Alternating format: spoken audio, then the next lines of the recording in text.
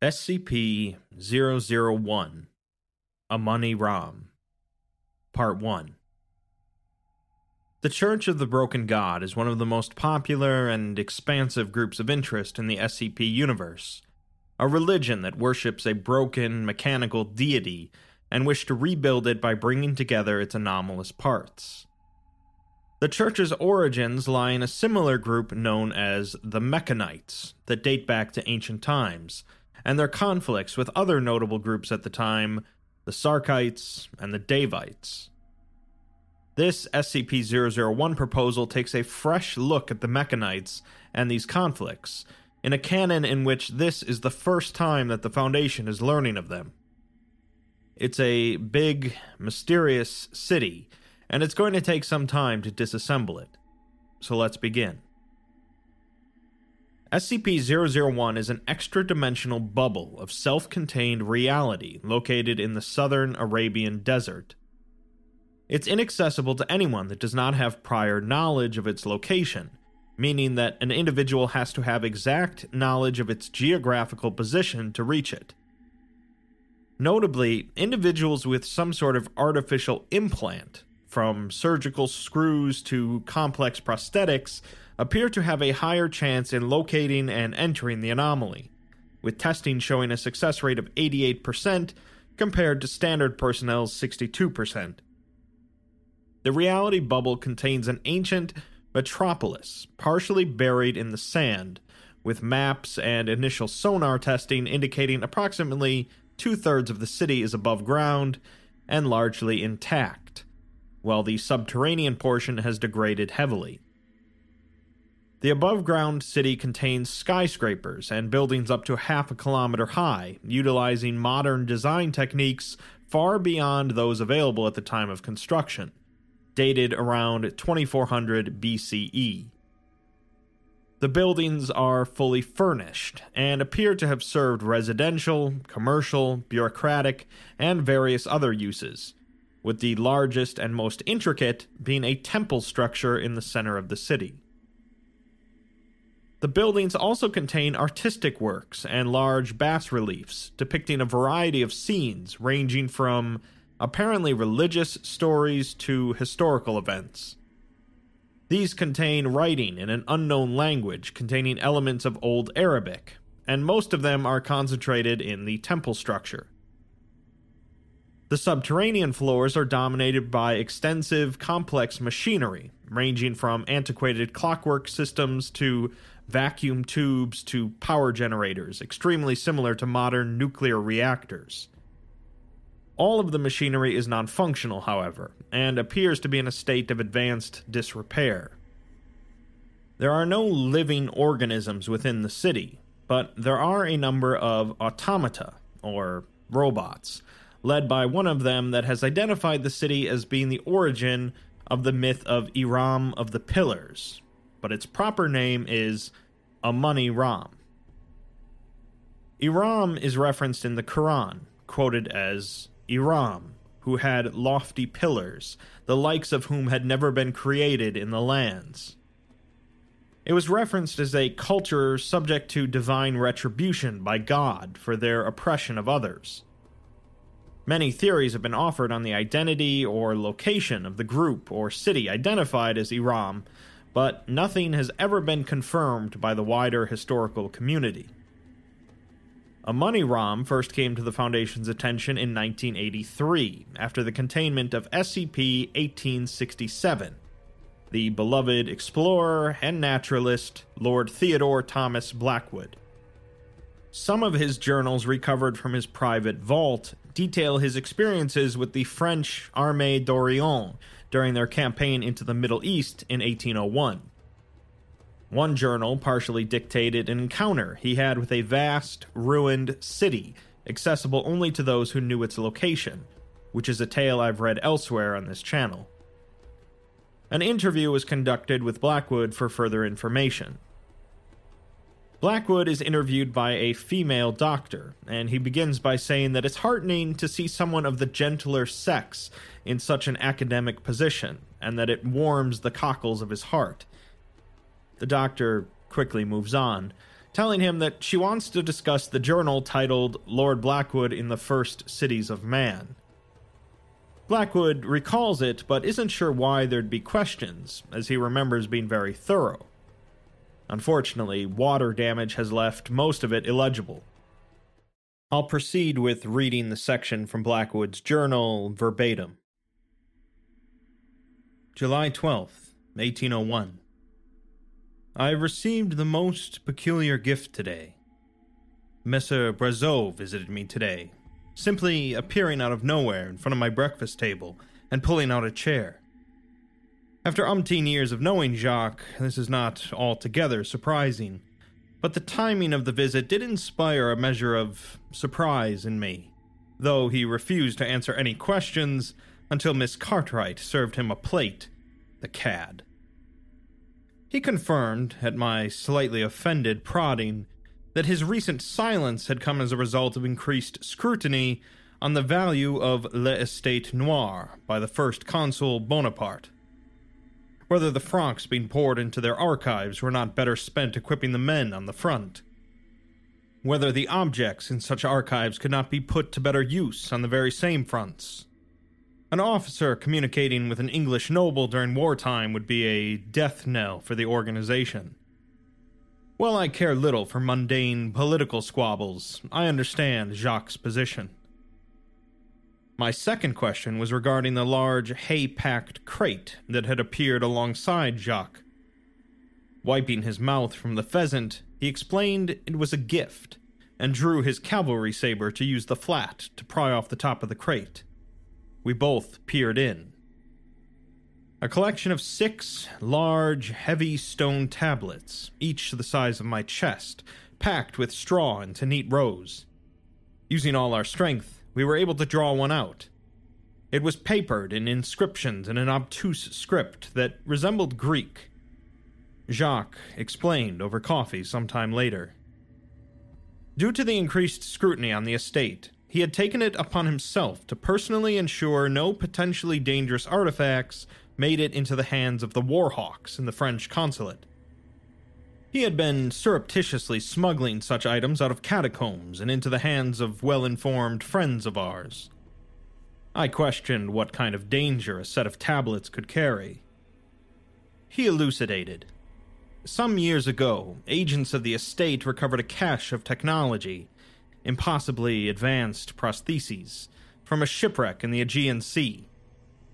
With them had come this set of tablets, remarkably well preserved in sealed jars.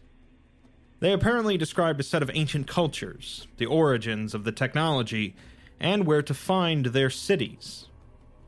Deeply intriguing, but the translations were ongoing in Paris. He promised to deliver the manuscripts as soon as they were complete, and so I await. Several weeks' worth of entries have been rendered illegible by moisture damage. August 23rd, 1801.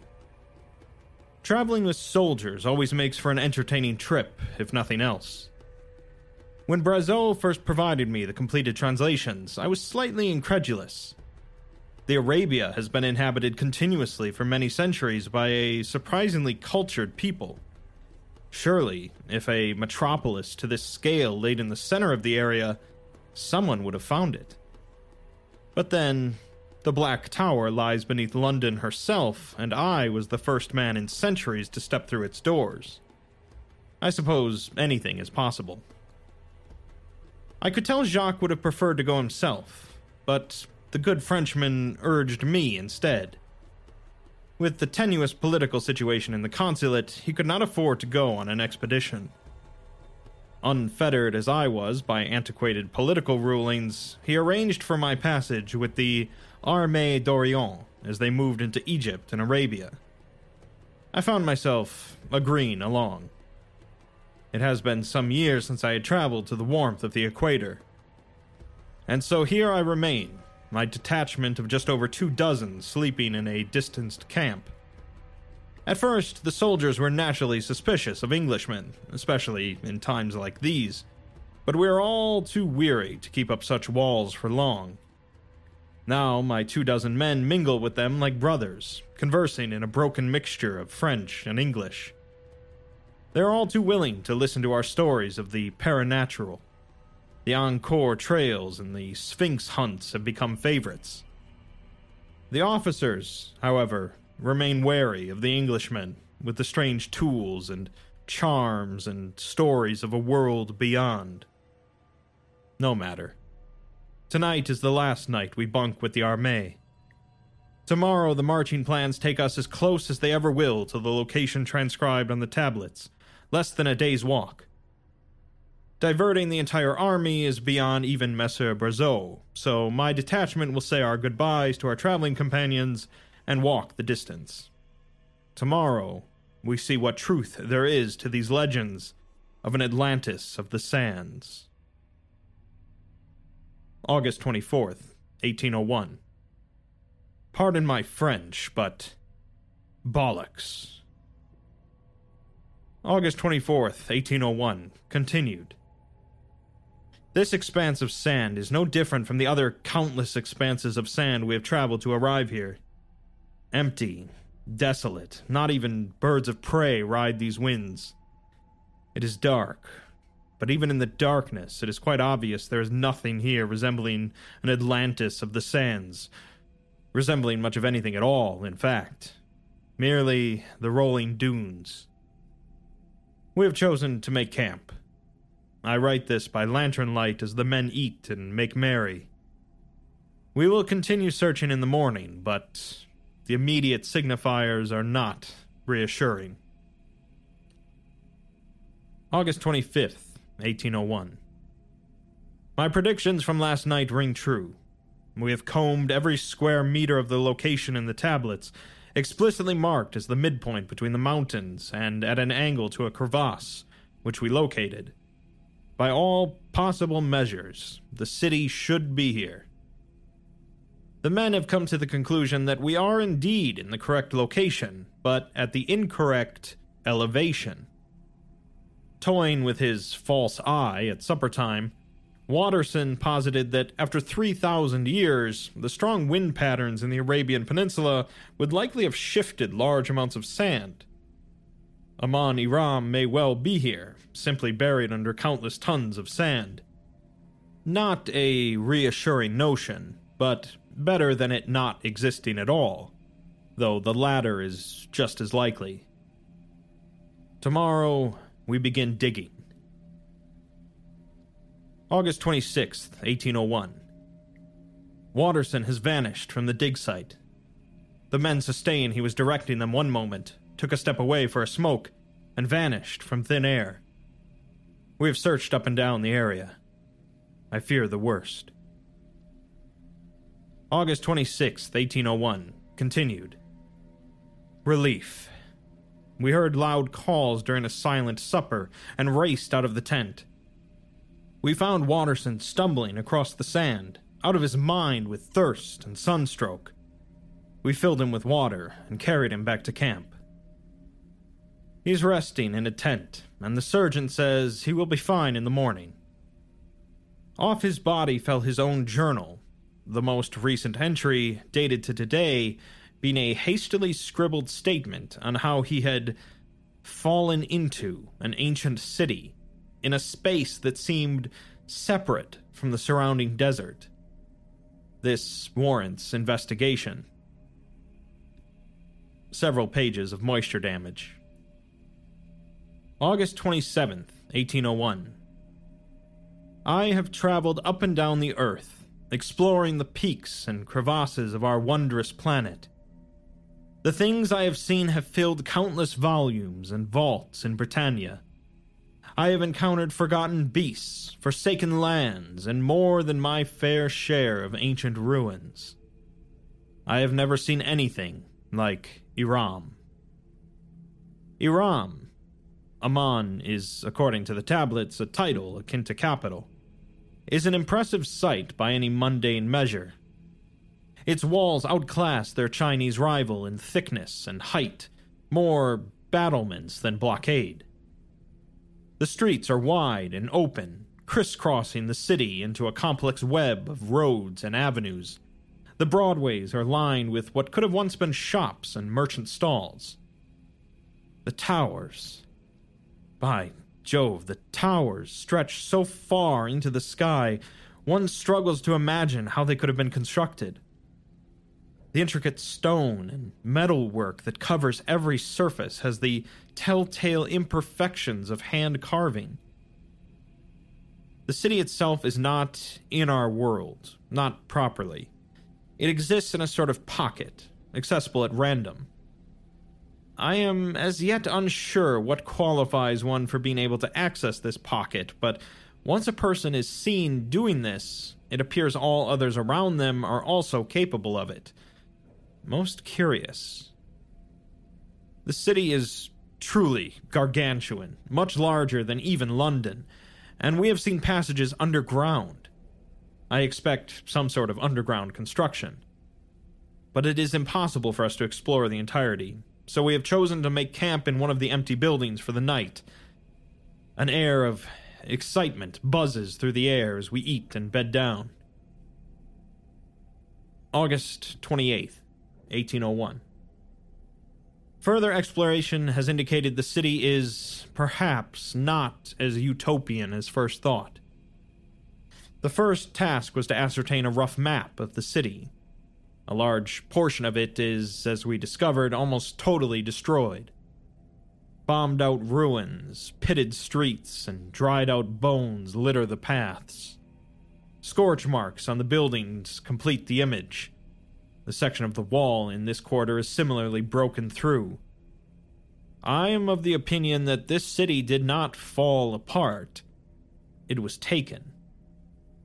Whatever battle did occur here, it was 3 millennia ago, and yet the bones look as clean and fresh as if they had been stripped not yesterday. The men we sent into the passages quickly returned, with claims of strange vines and pods down below, in a labyrinth of iron and steel. These are hardened men who have explored with me many times, but they seemed unnerved. I will go down myself, but today was consumed by the making of the map. The city itself is approximately circular. A temple complex dominates the center, and 4 broadways extending outward cut the arrangement into quarters. Very well designed for an era in which mathematics was only a loose concept.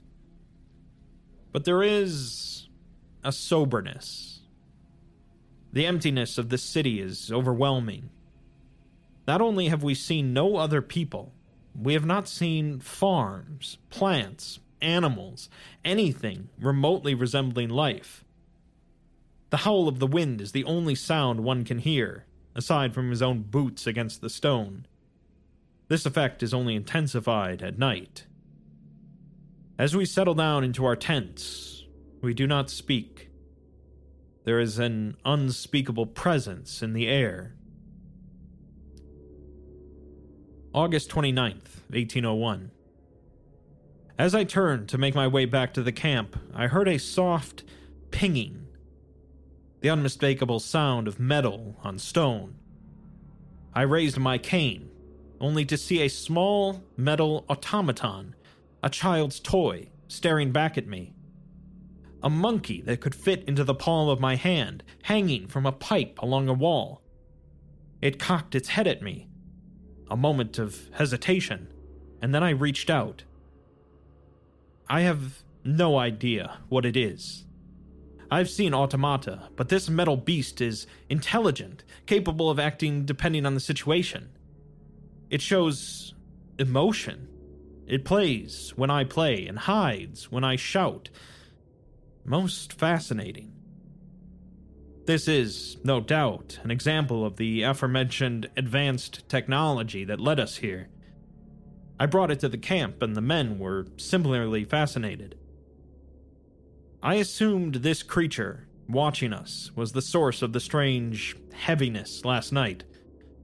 A seasoned explorer can always tell when there are a pair of eyes on his back, even when he cannot see them.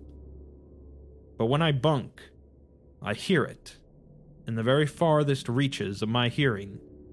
Countless overlapping pitter-patters of metal on stone. we are far from alone. August 30th, 1801. I visited the temple today. It is a grand affair, like the stone-carved temples of the New World. Sandstone and limestone, with great big murals fashioned out of overlapping plates of a strange bronze metal. They are incredibly stylized, but seem to tell a story, possibly a creation myth of savages, but I find it difficult to say. A massive statue of what could only be a god or king dominates the courtyard, hefting a spear and sword. His gaze seems to follow me throughout the temple. If it is indeed a temple, the interior can only be described as a throne room, and what a throne, rivaling even King Edward's chair. I hold my ear close, and I swear I can hear a slight ticking. Standing in its presence is strange, invasive, I would say. I did not dwell, and I warned my men to do the same. I do not know what is within that throne, but every instinct in my body suggests I should leave it be. August 31st, 1801. I descended into the passages today. The men were right. The silence above ground is doubled down below. Every movement and step against the metal sends an echoing clang through the structure, as if I were standing at the bottom of a canyon. I left a rope to mark my path. Before long, the maze became utterly impossible to navigate by memory. Surely they would never intentionally create something this labyrinthine. Or perhaps they had their own methods of mapping the path. Regardless, I am not bold enough to risk disorientation in pitch blackness and returned quickly. But before I did, I stumbled upon the vines mentioned by the men. Petrified little things, snaking up and down the walls and falling to ash when touched with my blade. The pods. Spherical things resting on the vines, the size of my chest, slightly throbbing. And the bones. Hundreds on hundreds, human and otherwise. Deformed skulls, femurs with bulbous growths, bones splitting into Y-shaped crosses, a chain of small bones 4 meters long, and countless human bones picked clean of all viscera. They are littered knee-deep and dry as, well, a bone. They crunch underneath my boot. These charnel houses start as jarringly as they stop. Entire passageways can be ossuaries, and other sections are all fine steel and rusted iron.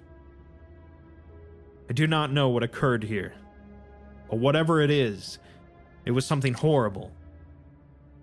Tomorrow we take our leave and go to our ship docked in the Levant to report back to the estate.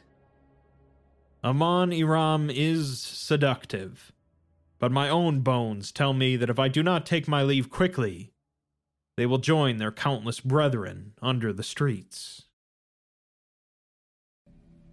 Thanks to Blackwood, the Foundation was able to recover the 6 tablets, with translations ongoing due to the extremely specific dialect of ancient Greek used. One of his journal pages, however, contains a translation of the front of the first tablet. It reads, "In the beginning, there were 3. 1,000 years before man learned of Olympus, before the extinction of the giants, before the sea had full regressed, there were 3. 3 great cities dividing the world tripartite. Mamjul and Korar, 2 dark fortresses resting in the jungles of the subcontinent. The magicians and sorcerer Nawabs allied themselves against the horrors of the jungle and crossed a pact with something ancient. The covenant of the Deva was born, using the first magic gifted to man, the magic of life and death.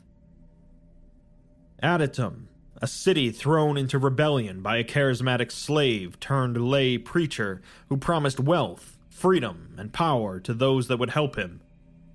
Together they threw off their yokes, slaughtered their oppressors with their new sorcery, and rebuilt their collapsed city, all under the name of the Grand Karcist Ion. The Nalka Empire freed the second magic, Carnomancy, the magic of flesh. Amoni-Ram, first great Ram of the Mechanite Empire, as it spread like a wildfire from the deserts. A gleaming, shining metropolis rising out of the dunes, a center of knowledge, science, understanding that the world had never seen. The magic of machines became known, the fervor for a new god that sought to uplift men, not subjugate them. 1,000 years before, the three great nations of men fought a war that destroyed the world. The tablets go on to clarify that Amoni-Ram was ruled by a theocratic cult in the area, referred to as the Mechanite cult, or the cult of the broken god. No other evidence for this group had been discovered thus far.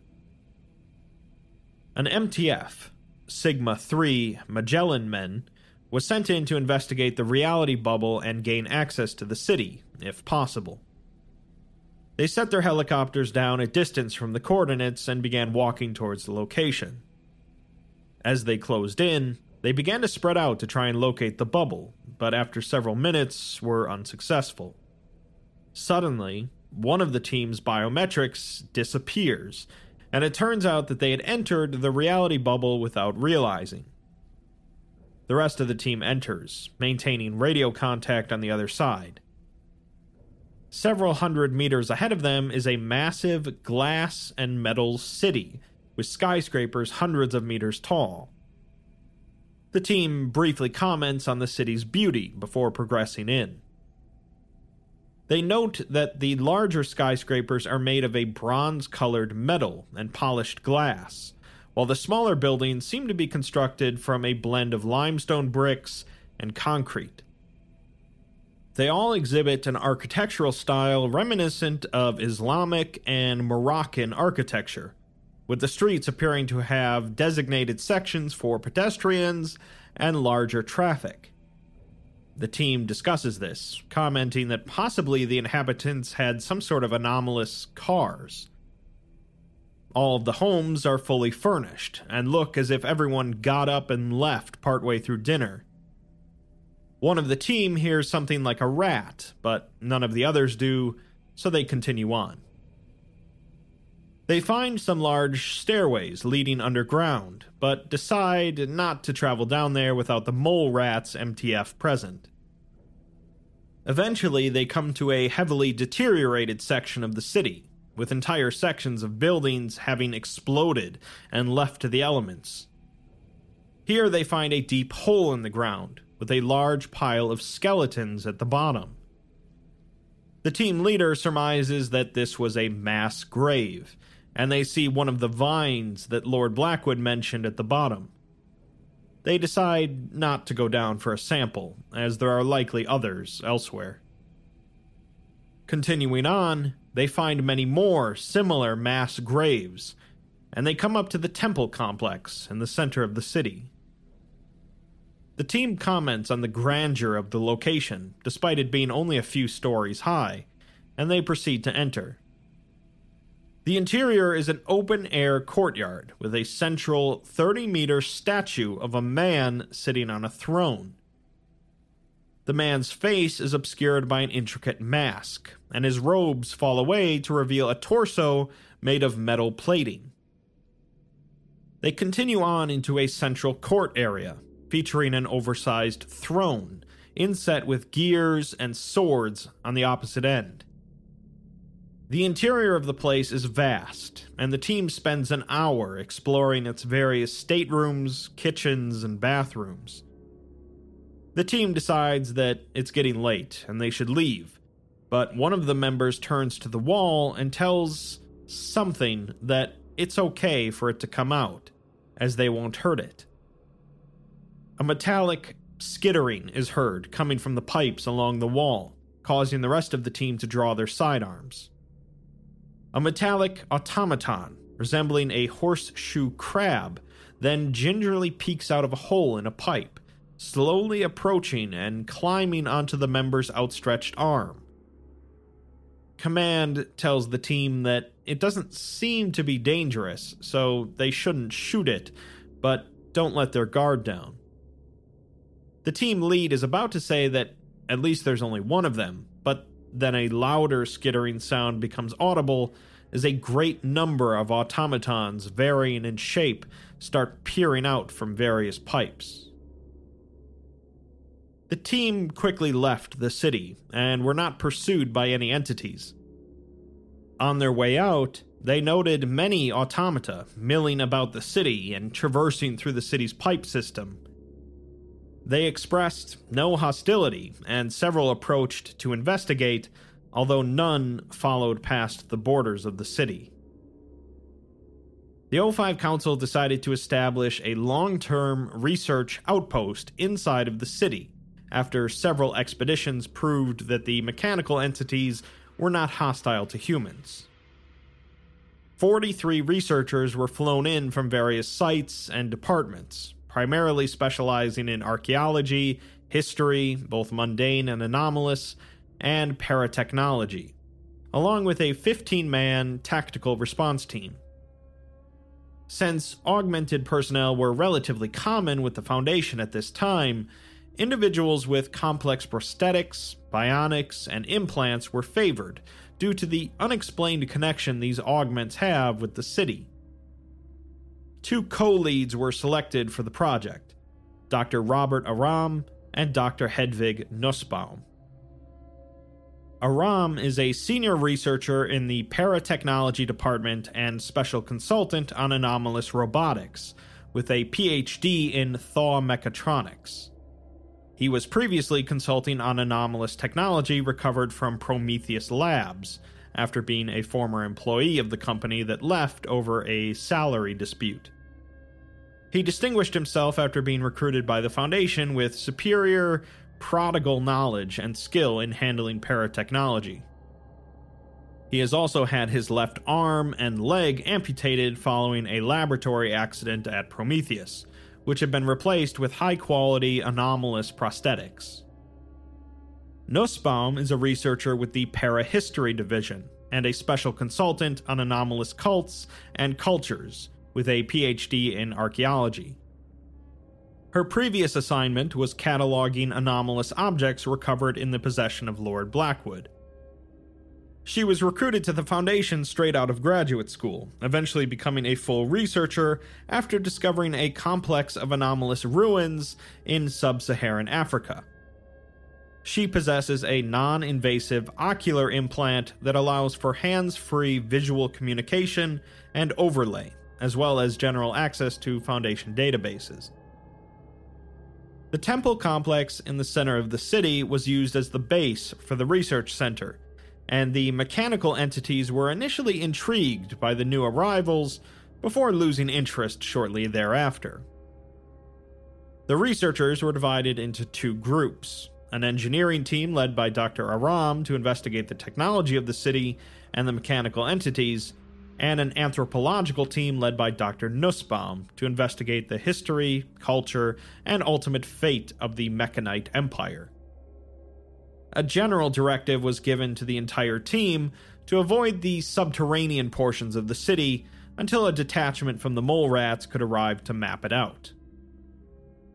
Both Drs. Aram and Nussbaum submit some general statements on the progress of their research.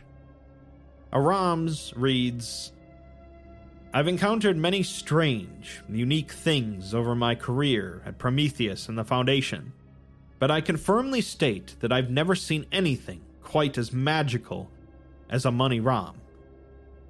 So far, we've only been able to investigate the machinery on the surface city.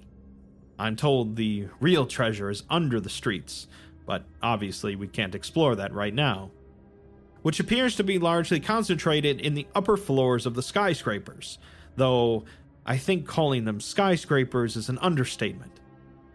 Each is about 500 meters, a little taller than Sears Tower. A marvel of engineering in and of itself, but not an obviously anomalous one. What they contain, however, is a different story. From my layman's perspective, they appear to be combination residential, office, and bureaucratic buildings. Each floor seems to consign itself to one of those three types and contains appropriate pieces of technology.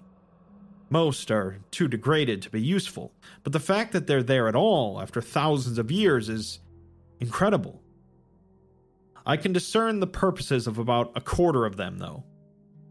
They're all anomalous to some extent. The drones are writing up detailed reports now, but they variously break laws of thermodynamics, physics, and matter conservation, and often simply use magic to do things as mundane as copy documents or keep food hot or cold. And of course, the automata. Little machines made of a golden metal and built to resemble animals that this culture in the middle of the desert could have no possible way of knowing about. Definitely sentient, possibly sapient, fully mechanical. I found a broken open one on the street and took it as a sample, picture attached. But demonstrating what looks to me like primitive artificial intelligence. There must be hundreds of them, at least. My guess is that they were designed to maintain the city, and for the millennia it's lain abandoned, they've been doing exactly that. They're pretty cute, to be honest. Whatever this civilization was, the anomalous was so pedestrian to them, they were using paratechnology we even now barely understand as household appliances and servants. They were playing with nuclear reactors while the rest of us huddled in caves behind the fire. If this is any indicator of what lies below the streets, Amoni-Ram might be the key to pushing humanity into the future. Nussbaum's report reads, I have to continually pinch myself to make sure I'm not dreaming. A vast city, undocumented by anyone else in the modern era, hiding a culture that had blended advanced magic and technology to settle half of Asia, while the Egyptians had yet to settle the Nile. If the evidence wasn't surrounding me, I'd call myself a liar. We've already discovered much. Some of the researchers are more interested in investigating the individual houses and homes to see what an average citizen lived like. Completely understandable. That said, I'm far more intrigued by this cult of Mecane that seems to pervade every aspect of Amoni-Ram. In the ruins of Sumer and other ancient cities, religious iconography is common. Here, it's ubiquitous. The palace temple is the most obvious example of this, with mechanical bas-reliefs that seem to tell a creation myth laid throughout. The buildings, houses, shops, skyscrapers, even the machinery Robert's team is disassembling have this religious significance about them. It's especially fascinating since practically nothing else is known to us about the religion or culture of these Mechanites, beyond the admittedly questionable statements of Lord Blackwood. Even the name Mechanite is a Greek epithet used in the Aegean tablets, derivative of Mechane, machine. As it stands, their culture is a black box, and even with the murals and writings, I doubt we will ever have more than a passing understanding of this once great civilization and what happened to them. Obviously, we know plenty about the Mechanites and the Church of the Broken God, but keep in mind that this is a different canon, where this is the first the Foundation has ever heard of them. The detachment of the mole rats does eventually arrive in the city, and prepares to make their descent into the subterranean portions, equipped with devices that use high-frequency echoing sound waves to construct maps of subterranean areas. They descend down some fancy-looking stairs, possibly made of marble, indicating that they're likely not entering an industrial area. At the bottom of the stairs, 25 meters below ground, they enter into a stone corridor, with pipes running in every direction. The corridor is wide enough to comfortably fit all of them, and they note that there's some non-functional lights on the walls. Eventually, they enter into some sort of foundry, a huge room with lots of big machinery and assembly lines. Most of the machinery looks trashed, though, so they take some photos and continue on down a descending corridor. The air quality begins to grow worse, and the mole rats suggest gas masks if anyone is going to be heading down here. They're interrupted by a noise coming from the pipes, and the team lead tells them to take their safeties off, as they don't trust those crab things. They continue into a workshop of some sort, with desks and what looks like what was once paper. They pass through a number of similar-looking rooms and storage closets before passing into a hallway made of metallic pipes. Suddenly, one of the team exclaims in pain and says that their implant is acting wonky. Another member says that the same thing is happening to theirs, and they had asked the researchers about it, who said that the city has some sort of weird relationship with tech, and they're working on figuring it out. Part of the corridor then collapses, nearly causing one of the team to slip and fall. The section falls into the abyss below, landing with a splash. They tell Command that they've discovered the sewers, and complain about the stench. It seems that the underground was for maintenance of the city, but it hasn't aged as well as the above-ground portions. The team proceeds to continue to explore for the next hour, mapping out the underground, finally coming across an area overgrown with black vines. One of the team goes to take a sample, but at his touch, the entire vine crumbles into a fine black dust. They then see, pinned against the concrete by the vines, is a human skeleton, with several vines jutting through the ribs and into the concrete. After that, they find a pod, roughly a square meter in size, sitting on a stalk. One of the team gives it a jab with his rifle, causing it to rupture and leak out a foul-smelling black liquid that dissolves the vine it comes into contact with. A highly decomposed corpse rolls out, just as it did with Lord Blackwood. Continuing on, they find more victims pinned to the walls, and more mass graves. One of the team notes that the walls are all covering machinery, as they can see parts through the cracks in the metal. It's possible that the entire Undercity is a machine. They are then interrupted by another clanging sound throughout the pipe system, but this one is considerably closer.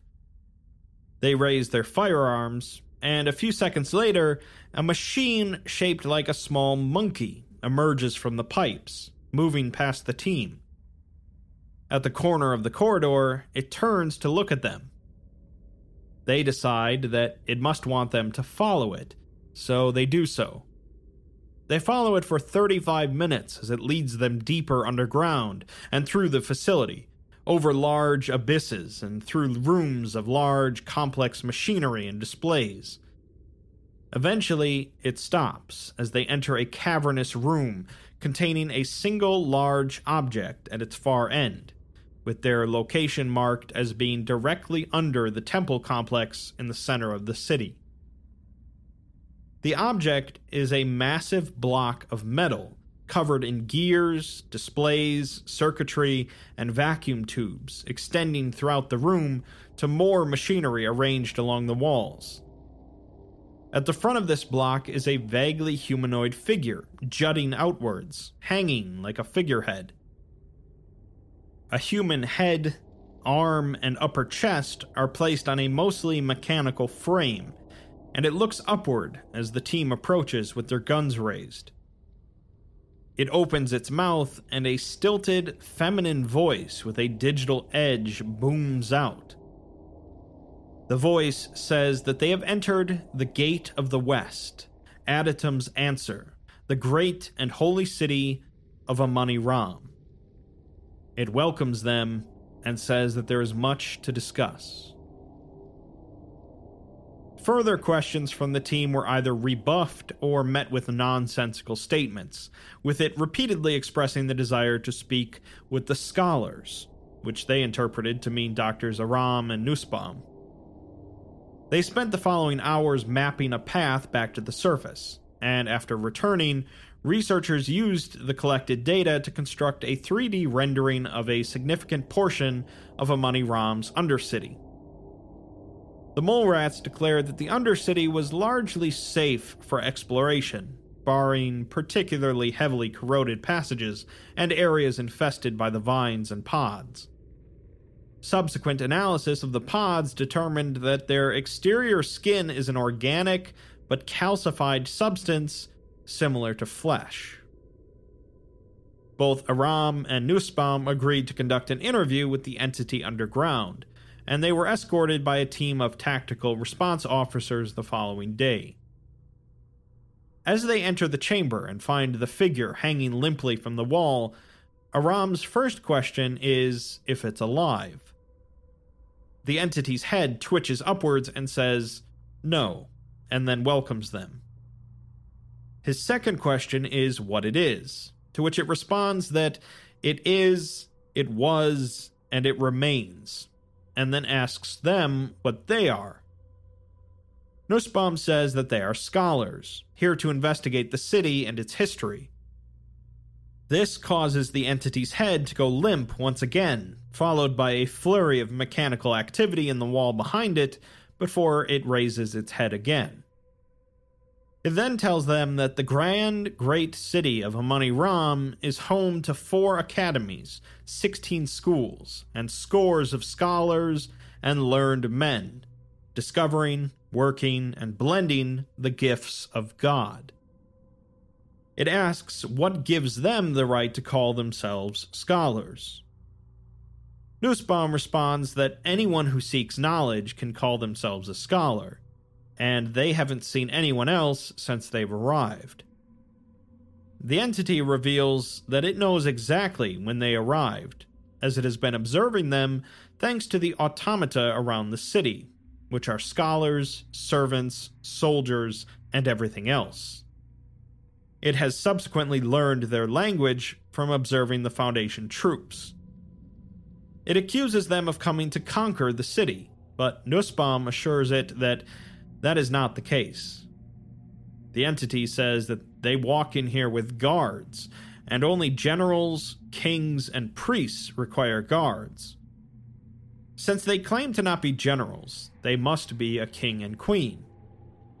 Aram asks why they couldn't be priests, but the entity says that it is a priest, and it can smell that they have no shred of God in their hearts. Aram then says that yes, he supposes that they are the leaders of their people. The entity then formally welcomes them to the second spire, white city of the broken empire, finger of Mecane, the Fulad throne, the great and holy city of Amoni-Ram. Nussbaum asks it to explain what exactly all that means, and the entity asks how long they have been unaware of the city's history. She says that she's not sure, but thousands of years at the minimum, and they didn't think anyone would still be alive. The entity goes limp again for a moment before stating that it is not alive, but it is the kiss of God, shining steel and Fulad, made in Mecane's image, and they are everything it is not. It then suddenly asks to see Aram's prosthetic arm, sending one of the small automatons to examine it. Afterwards, it says that Amoni-Ram was a city of science and blessing, Mecane's gift to them that allowed them to construct wonderful things. Every man, woman, and child were given augmentations like Aram's arm to become something better than human. Aram tells it that the vast majority of the personnel here have some form of augment. The entity says that they are allowed entry to the city, and it will assist them in recording their history and its creations, so as to make sure they are not forgotten.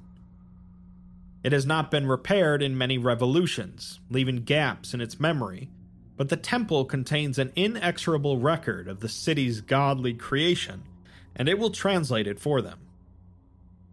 Nussbaum thanks it and says that they are in its debt, but the entity responds that a fair bargain has been struck, with it showing them the history of the city and them preserving the Mechanite Empire. It then proceeded to give them a number of documents, including a basic translation guide for the city's language, coined Mechanite, to English, with some Greek bywords. They were also given a map of the Undercity, fully annotated, full schematics of various technologies found within the city, and a small mechanical device of unknown function. With all this, the proper study of the city could begin. The temple courtyard contains a number of intricate murals, with Nussbaum believing them to be the Mechanite creation myth. The first shows a scene of 3 figures wrestling in a dark void, followed by the figures falling to different corners of a slightly inaccurate map of Asia.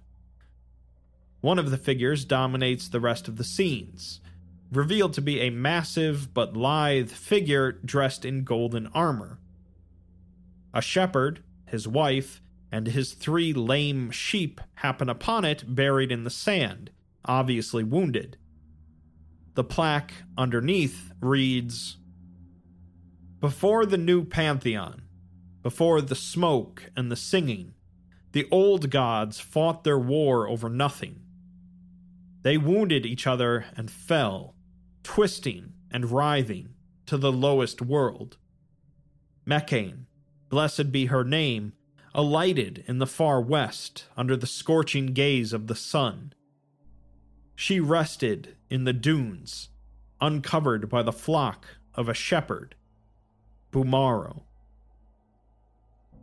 The second mural shows the god reaching out and touching the shepherd and his wife, causing the shepherd's missing leg to be replaced with a metal limb, and his shepherd's crook to be replaced with a spear.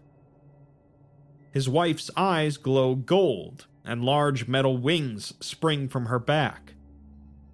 The sheep are armored over to resemble the automata in the city, and together they attempt to raise the god from the sand. The plaque underneath reads, "Mecane drew forth her touch and raised them. Bumaro's lame leg replaced by a greave.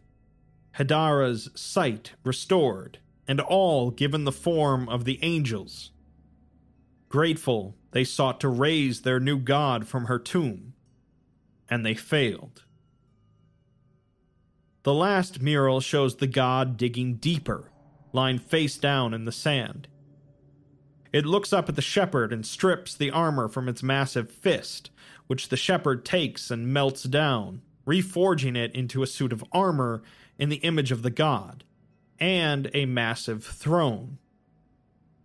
He returns to his village, where the people naturally submit to him. Many of them are disabled and lacking limbs, but when they return to the resting place of the god, all are given mechanical augments. They rejoice and use more of the stripped armor to construct a shining city on the god's back. The plaque underneath reads, "She knew that the wound was not mortal, but crippling. She understood her fate and entrusted her legacy to Bumaro and his blood. He became the first blacksmith, shaping the metal of her body as she shaped life itself. He made himself in her image, and the people were awed. For their faith, they were uplifted beyond the chains of humanity, and from her stripped armor they raised the first city on the back of the sleeping goddess, Amoni-Ram, city of Fulad, shining gate of the west." Meanwhile, hundreds of pieces of technology were analyzed and investigated by the engineering team, although many were too degraded to be of any practical use. We're provided a handful of descriptions of some of the notable discoveries. The first are 4-meter poles inset into the ground at various intervals through the streets of Amoni-Ram. Each pole is topped with 6 disc-shaped objects, a meter wide, and when an electrical current is applied to the pole, the discs begin to knock against each other, emitting radio waves of unclear purpose.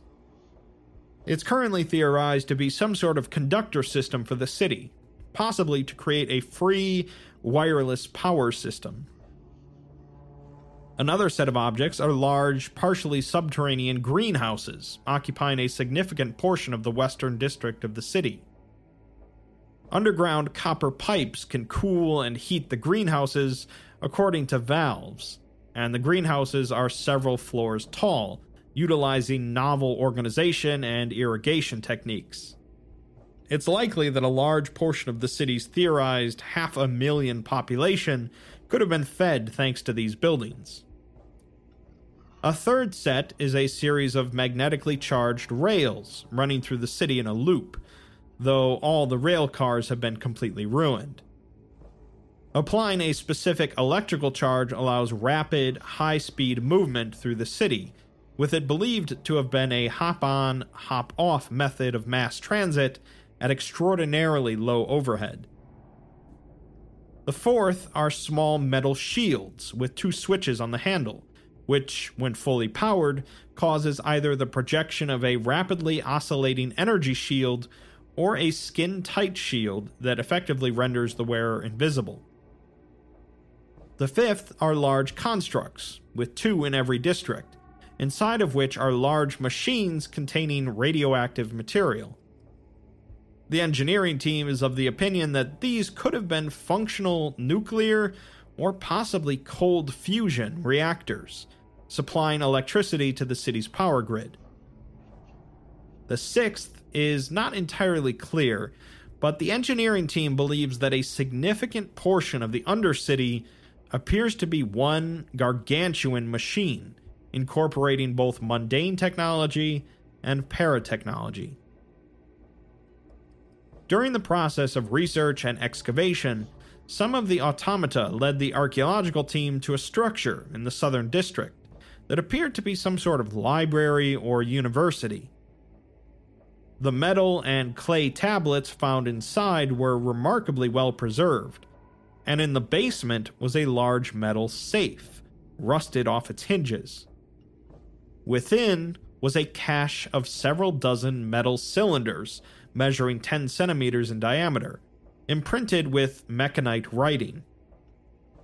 We're given the translation of one of these, which reads, "And the shining eye of the Empire rose as Bumaro took his anointed seat on the Fulad throne. Amoni-Ram rose from the sands on the back of Mecane, her pieces scattered to the 6 winds and the 5 corners of the world. As the slaves marched on Adatum in the east, and the covenants were struck in the south, so too was the holiest and the godliest of magics given freely to man under the watchful eye of the sun. And the sword of Mecane cut a swath through the world, and all those trembled in fear until they saw the light of the Ram, the greatest city of man, gifted by Mecane, but built by the hands of the workers, not the demons of the covenant or the flesh slaves. The empire swelled, and the metal road ferried new people, and Amoni-Ram swelled from their presence. And the world was good, as Bumaro watched from his throne for his reign of centuries. And when his reign ended, and his golden body passed, the Empress Hadara wept, and the city of Amoni-Ram wept with her, and they rested their hope onto the air. And Hashir Bumaro grew into a wise king under the auspices of his family, and gave his arm and his leg for his empire, just as his father had done. And in that way Bumaro lived on, resting in the soul of his son, and his son's son, and so on, forevermore." and the Emperor Bumaro used the throne to invoke the wisdom of his past lives, and in that way the Empire conquered and slew its way into the world, and it was led into the continent and into the conflict with the other nations of man, bloody and brutal. Devastation.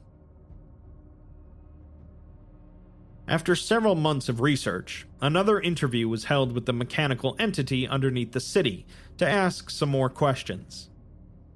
Aram and Nussbaum are joined by some other researchers, and the entity asks about them, wondering if they are their attendants. Aram says that they are, to simplify things, and the entity says that it will answer their questions. Nussbaum asks for the entity's name first, and it says that they may call it Preserver, as that is its function. One researcher asks about the strange bronze alloy that they keep finding throughout the city, which has proven to be too hard to take samples of. Preserver says that this is the Fulad, a gift from Mecane that they used to forge their swords, their technology, and their very way of life.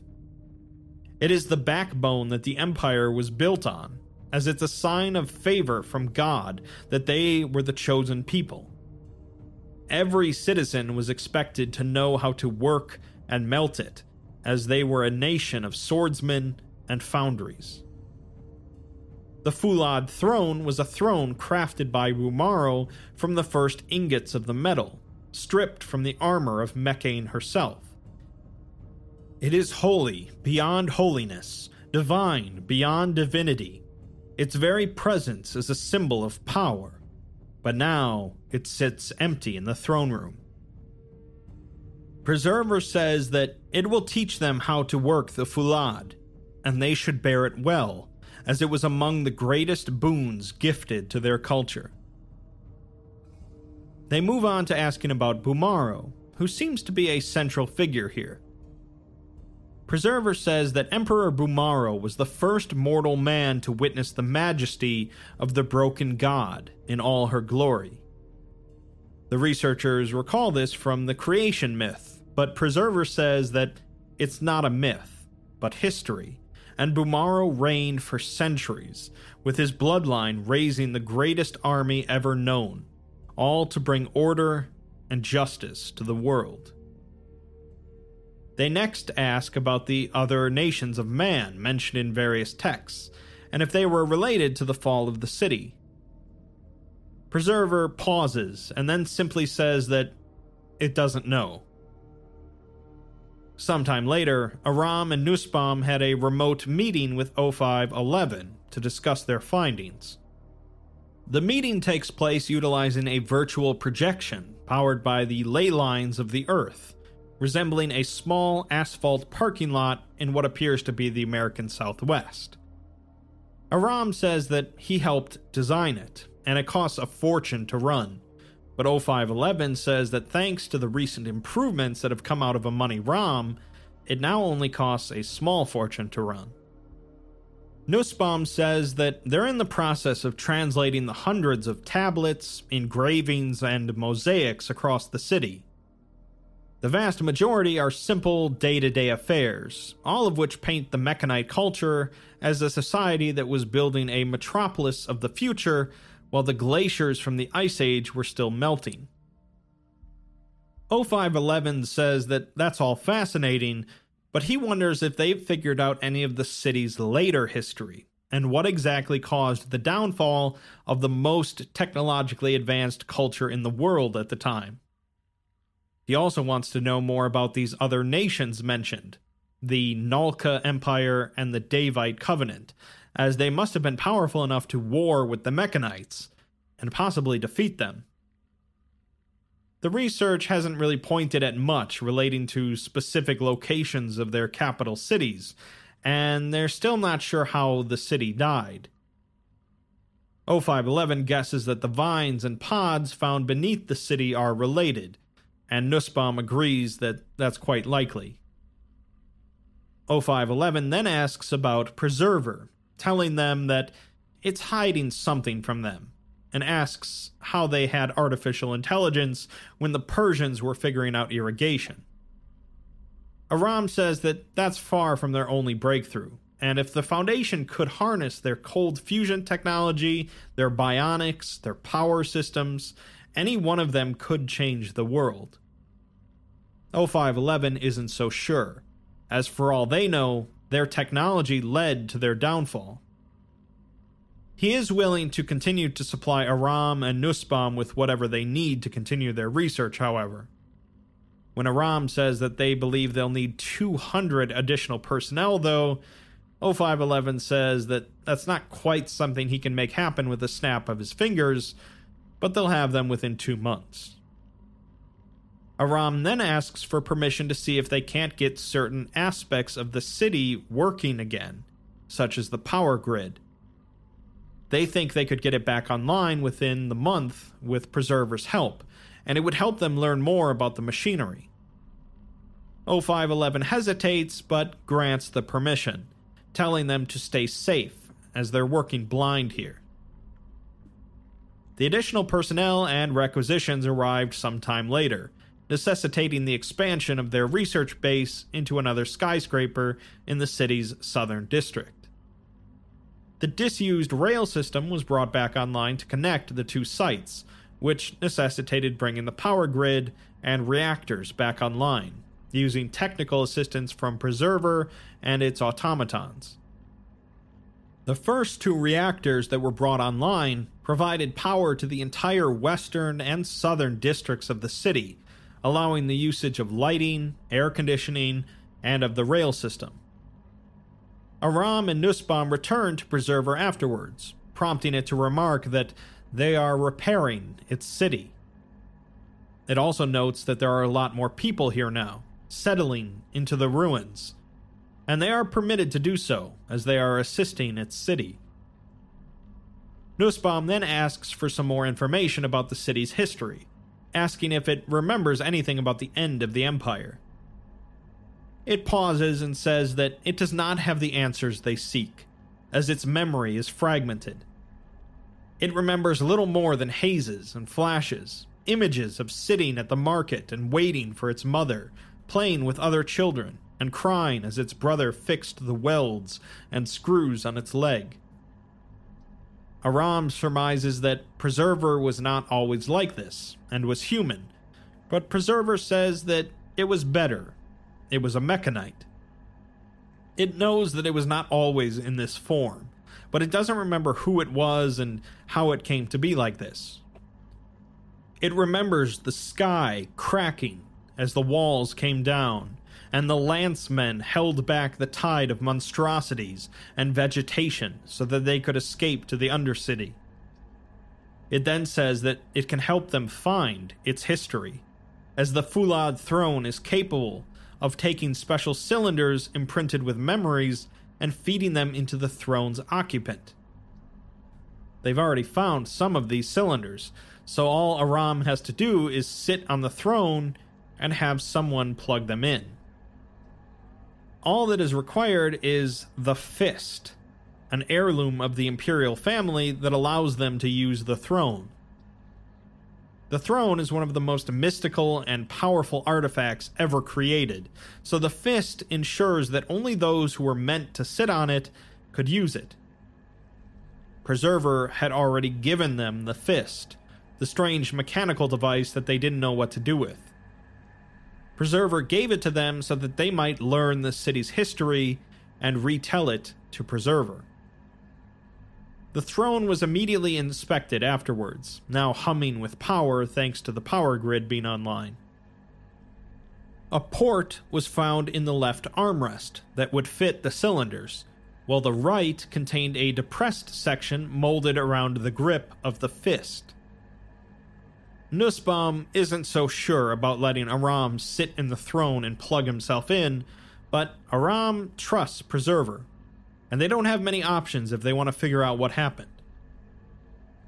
They activate the throne, causing Aram's eyes to fill with a pale golden light, and his spine arches. He writhes wordlessly in the throne, gasping, and exclaims that he can see it. Nussbaum begins to call for them to shut down the power, but Aram shouts that he can handle it, as he continues to writhe, before abruptly ceasing. He says that it's beautiful.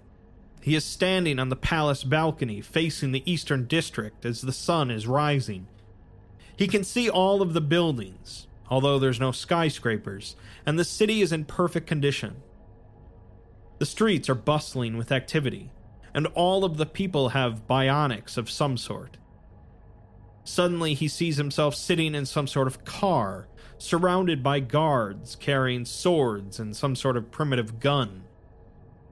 The windows roll down, and people are offering things to him: bread, wine, fruits, and gifts.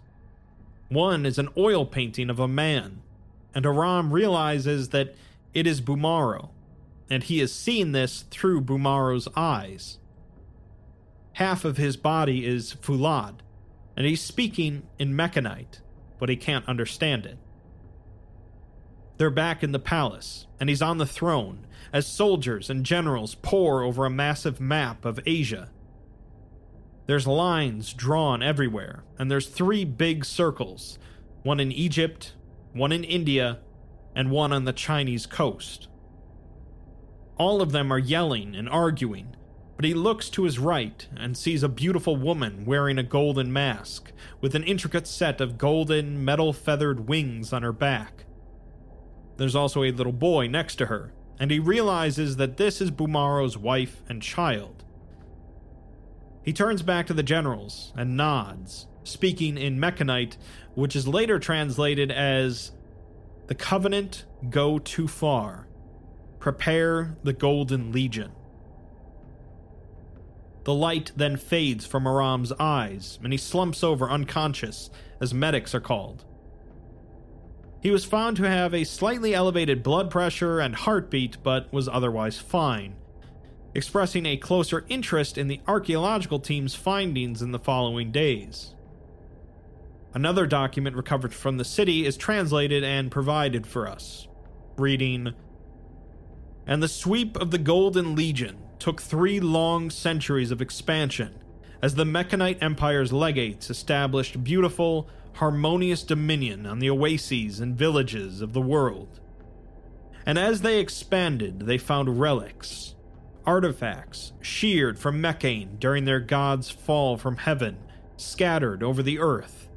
And with each relic carried back to Amoni-Ram, the fervor of the people grew and grew as their leaders rose, warred, and died for their heirs. And as the Legion marched forward over those long centuries, 2 other nations of man marched. The Covenant of the Deva rode forth on their great, horrible spirit beasts, searing a path through the jungle from their twin city of Mamjul Karar. And they used their black magic to open a gap, stepping from one side of the continent to another, and those that went through established another city, Adatum, that would after another 2 centuries fall to its own slaves, branding themselves the Nalka. And all these parties marched into Asia, only vaguely aware of the existence of the other 2, until the Battle of Harumar, where they collided. The existence was an affront. The disgusting flesh beasts of the Nalka an insult to the steel glory of Mecane, and the Covenant's plant spirits choking and infesting the gears and wheels of the Legion. And so the Legion fired the first mortar, shattering the Covenant's ranks, and thus began a war that would end with the destruction of Asia. The First War raged across the continent in every theater. Fleets of golden-hulled warships constructed in Amoni-Ram and pushed downriver to encounter the Covenant in the bay. The Nalka raised an army of the dishonored dead from Adatum and marched them ceaselessly to throw themselves in the front line, choking the vines of the sorcerer Nawabs. There were no laws in war, and there was no honor in death. Every corpse was fodder for future battles. forests were scorched during retreat to deny the Covenant's seed, and the warriors of the Nalka and Covenant chose to throw their weapons in the sea rather than surrender the precious metal to the foundries of the Legion. And the Colossi, great 1,000-armed tall Goliaths of steel and bronze and foulad that rent the sky down upon the Nalkan hordes. Every second man was killed in the fighting, and it raged for 300 years and would have gone on forever until the Abominate landed his ships on the western coast of Ethiopia and began his march to Amoni-Ram. Devastation. So, as mentioned, this is a completely new canon related to the Church of the Broken God, the Sarkites, and the Davites. Their origins have always involved conflict, but here we're getting an intimate look at exactly how the Mechanites operated and waged war. This is a lot of technology to have simply disappeared over time, and it's clear that Preserver knows a bit more than he's letting on. Despite the relative peace and quiet that the Foundation has experienced so far in Amoni-Ram, there's an underlying sense of dread about the dead city. More of the city's secrets and its past will be revealed in Part 2, so stay tuned. SCP-001 Amoni-Ram Part 2. A city discovered in the desert contains relics from a past civilization. While that's a simple enough premise, one even grounded in reality, the discoveries that the Foundation has made in the lost city of Amoni-Ram are truly startling.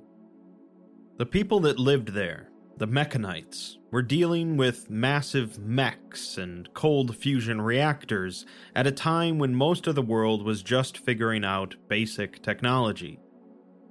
Doctors Aram and Nussbaum were sent in to try and figure out what happened here and the extent of their technology. But, as usual, the rabbit hole continues to get deeper. Let's continue. When we last left off, Dr. Robert Aram had just finished using the throne in the center of the city for the first time, allowing him to revisit memories from Emperor Bumaro's past. A week later, he volunteered to use the throne once more, citing his quick recovery and how much information they could glean from the past. Dr. Nussbaum and her team have figured out a rough chronology of the cylinders, so she wants to try and test one from roughly the middle, to try and see if they can learn more about the Nalka and the Davites before the chaos of war. Aram says that he can't control what he sees, but Nussbaum suggests that he probably can, as the throne wouldn't be that useful if future generations couldn't specify what they wanted to learn. That being said, she has no idea how he can control it, so he's thrown in blind once again. The memory begins in a stone city in the desert, but it isn't Amoni-Ram. Aram deduces that it's along the Nile River, and that he's actually in the city of Thebes in Egypt. He's Bumaro once again, sitting at the head of a caravan of large, beetle-like automatons. They arrive in the city and meet with the pharaoh, whom they exchange gifts with. Soon they dismiss all of the servants, and the pharaoh asks Bumaro if he can expect his support against the Abominate. Bumaro responds that his army is already spread thin to enforce peace on his land, and he cannot afford to be involved in his affairs. The two begin to argue and shout, with the pharaoh stating that the Abominate is marching on Amoni-Ram. He will cut a swath through Egypt and stack their corpses to build a bridge across the Nile. Bumaro refuses to help and leaves, with Aram asking why the pharaoh doesn't understand, as there are bigger things at stake. The scene shifts to a different throne room, with Bumaro facing a man in a robe and turban, possibly Arab or Ottoman. The man shakes his head, and the scene shifts again to a tent facing a tribal chief. They're discussing establishing trade routes, selling the foulad, the technology, but the chief doesn't want to get involved with the war and risk the Nalka or the Covenant. The scene shifts again to a ruined city surrounded by a jungle on fire. The sun is setting, the smoke's thick in the air, and Bumaro is standing on a bluff in front of his soldiers.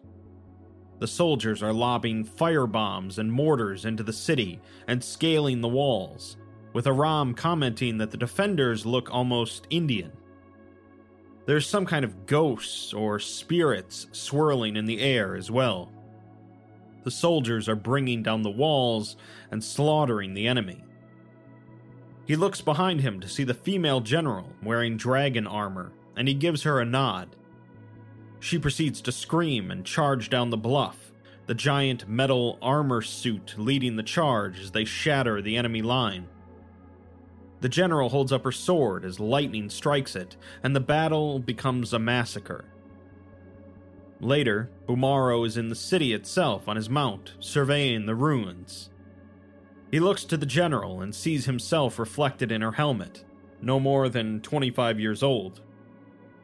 He sees survivors crawling across the dirt, and the general steps on one's head, causing some sort of flame spirit to burst out along with the man's brains.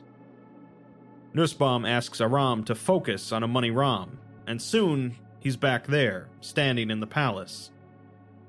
He sees that the city is militarized, with guards in the streets and turrets on the walls. He's speaking to an engineer, asking if Meccane's kiss is ready. The engineer feels confident about it, and the Undercity has been retrofitted to fit all of the components. He then sees in the distance gigantic mechs, 200 feet tall, with 4 legs and 2 arms. He can see 3 of them, enforcing a perimeter around the city, and Aram says that this isn't a war, it's an apocalypse. Nussbaum says that it's probably time to take a break, so they unplug him from the throne. She then asks him when he learned to speak Mechanite and Egyptian, but he has no idea. Afterwards, research began to take a special priority on war records and weapons technology that may have been left behind. Over the course of the following weeks, records of manufacture and shipment for thousands of ammunition and supplies were translated, revealing a scale of war production previously considered impossible in antiquity, and rivaling the war output of developed nations in the modern era. Additionally, the mentions of Meccane's kiss and it possibly being an extremely powerful superweapon incited a new flurry of research into the components and devices in the Undercity. One of the engineers investigating Meccane's kiss writes a memo to Dr. Aram discussing the findings. It reads, "I understand you're recovering from extended experimentation with the throne. Not to disturb your rest, but the team thinks we've come up with a solid theory on what the device under the city, the Meccane's kiss, is." Just some background context. Some of the geologists that came in during a second wave of personnel made some interesting but, at the time, irrelevant discoveries, amounting to the revelation that the sand within SCP-001 is of a slightly different chemical composition to the sand outside it. The sand inside is more similar to a kind of white sand found in a section of the Arabian Desert, several hundred miles to the northeast. We didn't know what to make of it, but the recent research into the Undercity has changed things. We've mapped out the whole device. It occupies 65% of the Undercity's volume. Practically everything is connected to it that isn't stuff like the sewers. Its components have also become more understandable with our new experience on Mechanite design, architecture, and philosophy. The technology is antiquated, but it's almost all paratech. Extremely powerful conduits, converters, connections, etc., all terminating in a small chamber emitting extremely high levels of radiation. We sent a protected probe in, warding it. It melted a few minutes later, but we ran the pictures and energy signals against the database and got Nothing. We've never seen anything like it. But then, TENS decided to call in a few favors and run it against the GOC database. Apparently, they have seen something like it, and tried to weaponize it. A long-distance, large-scale matter D/reconstructor and emitter. A gigantic teleporter, basically. Apparently big enough to move an entire city hundreds of kilometers. Mekkane's Kiss isn't a superweapon, it's a Hail Mary. Unfortunately, it's completely burned out. It'd require a team months to get it back into remotely working order, and that's ignoring the problem of power. It's way too demanding to pull from the city's power grid. We think it draws directly from the cold fusion reactors, which is another impossibility. Plus, we still don't know how it was controlled, or how any of the computation works without, well, computers. In any case, I don't think Amoni-Ram will be teleporting anywhere soon. We're then provided another translated document from the city, which reads, "And in the 60th year of the war, as the fighting reached a crescendo, and Thamud burned with the shelling of the Legion on the flesh hordes of the Nalka, the matriarch of the Covenant and the Grand Karcist Ion met under the shadow of night in the black catacombs of Aditum. And there they came to understand a truth. Bitter enemies though they might be, the flesh of the Nalka and the plants of the Covenant were an extension of each other, both extrusions of the natural world. Evenly matched, neither could truly destroy the other. But the mechanite, blessed steel, was something else. A gift from the sky, well capable of crushing each of them. But together, they stood a chance. And such it was, that as the invasion plans were drawn, and the great siege engines were constructed, and the pole arms cooled in the foundries, the Golden Legion marshaled and marched themselves, beginning the long, bloody trek to Aditum. And as they crossed through the desert of Asia, the Nalka were lending their forces to another invasion, this one raised by the sorcerer Nawabs with the Deva against Amoni-Ram. A black, wicked army secretly gathering in the jungles of the south, marching on the suddenly vulnerable first Ram of the Mechanites. And with them came the magics. The Nalka offered one of their greatest boons, a plague to infest the city. And the Covenant offered the song of the Deva to make the verdant greenery of the desert rebel against its masters. And even then, their marshaled forces were not enough to dominate the Colossi and take the city. But in the far west, beyond the gate, another storm was brewing. The Abominate, may his name never be spoken of, stood on the shores of the coast as the damned fleet disembarked from their massive ships. And his army assembled itself from his prisoners and his soldiers, and the march to the east to Amoni-Ram began. The city settled between two unstoppable forces, neither aware of the other's presence, as the two armies pushed to the walls of the city and the head of its king, queen, and general. So, as the Mechanite army marched on Aditum, the capital city of the Sarkites, the newly formed coalition of the Sarkites and the Davites marched on Amoni-Ram. The Sarkites provided a plague to infest the city, which could very well have been SCP-610, or any other number of Sarkite anomalies, and the Davites provided some of their anomalous mastery over botany. They still couldn't take the city, though, until the city was besieged on the other side by a separate force, led by the Abominate.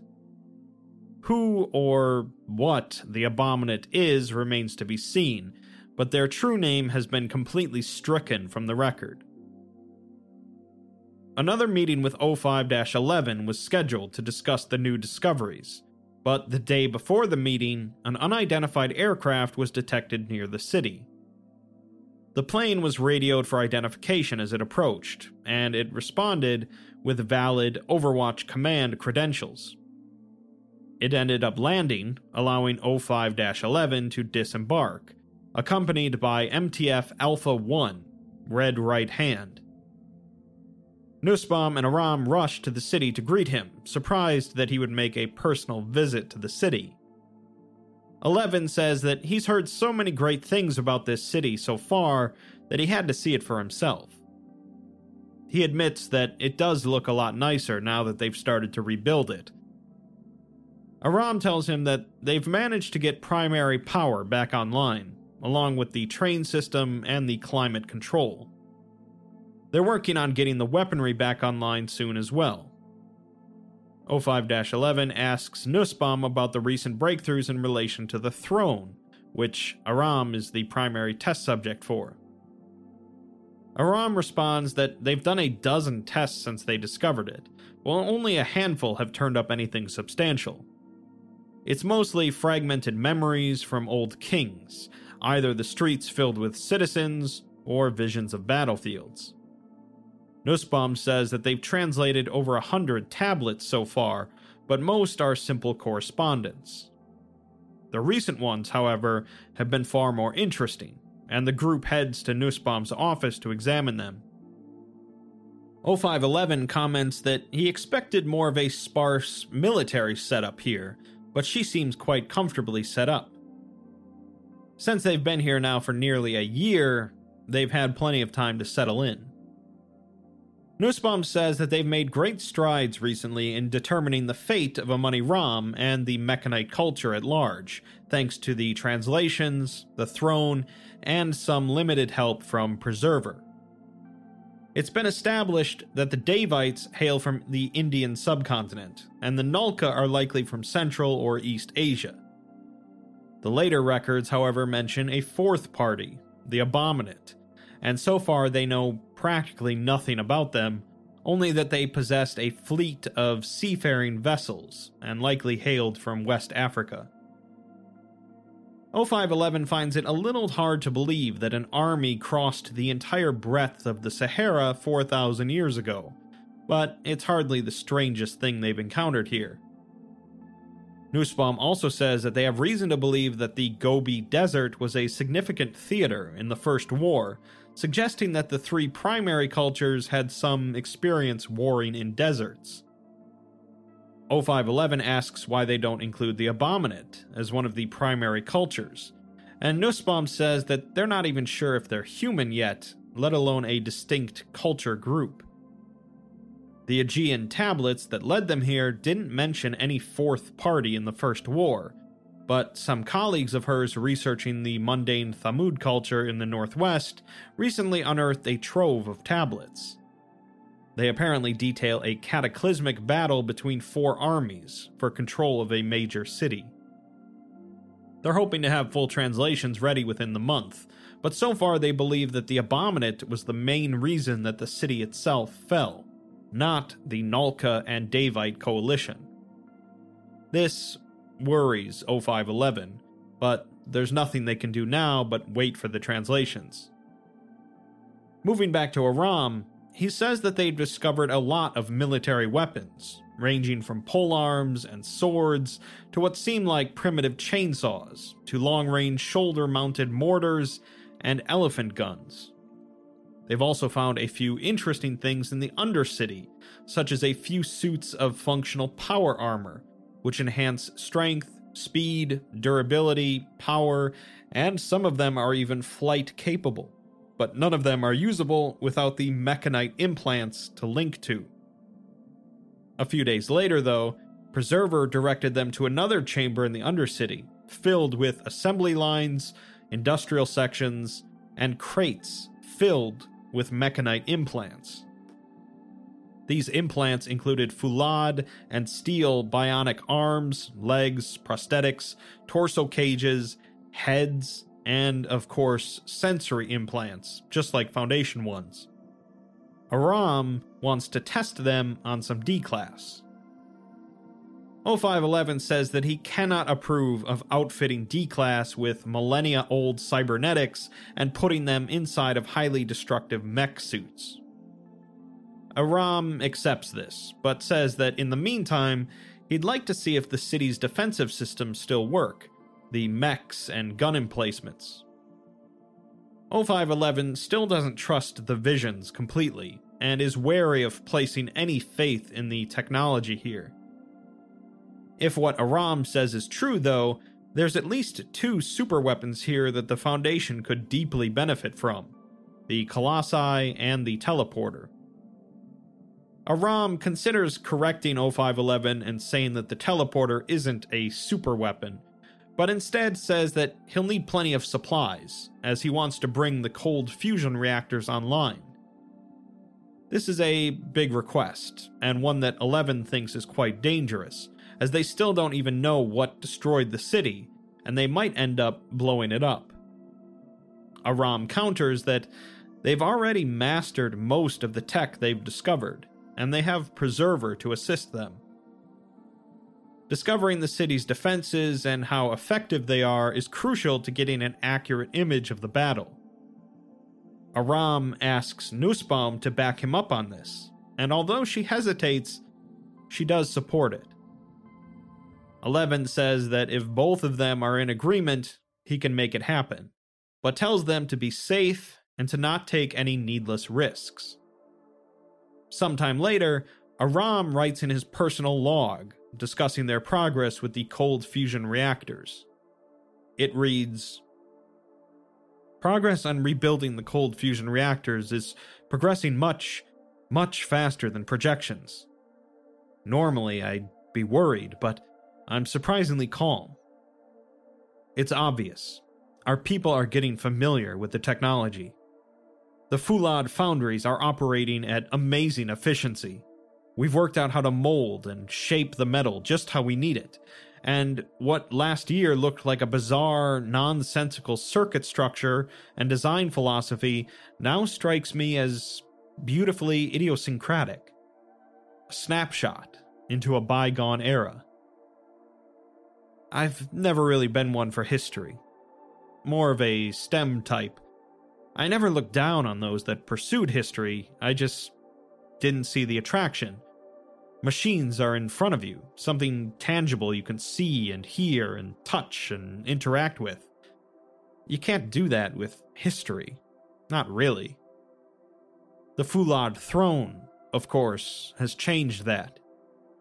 I've spent lifetimes of ancient emperors in minutes. It's staggering. The depth of emotion and personality you can feel from only a few choice minutes in someone's body. Their grief, pain, joy, their story. Fascinating stuff. The technology of the throne and any possible side effects remain elusive, but we've been testing it for a few weeks now, maybe a dozen times. And while I'm always tired after, not a surprise at my age, I feel fine otherwise. And now I know Mechanite, Greek, and Egyptian. Go figure. I've gotten a front seat view to the First War, and it is apocalyptic. There's really no other word for it. Gigantic mech suits crushing cities as the sky itself opens up. Spirit demons fighting alongside human compatriots. Metal soldiers charging walls.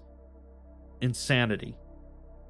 A secret, bloody history the world doesn't even remember. But, as with all war, it's not quite so black and white. Being inside Bumaros, or the various Bumaros' bodies, none of them were tyrants or dictators. Maybe autocrats, but what emperor wasn't?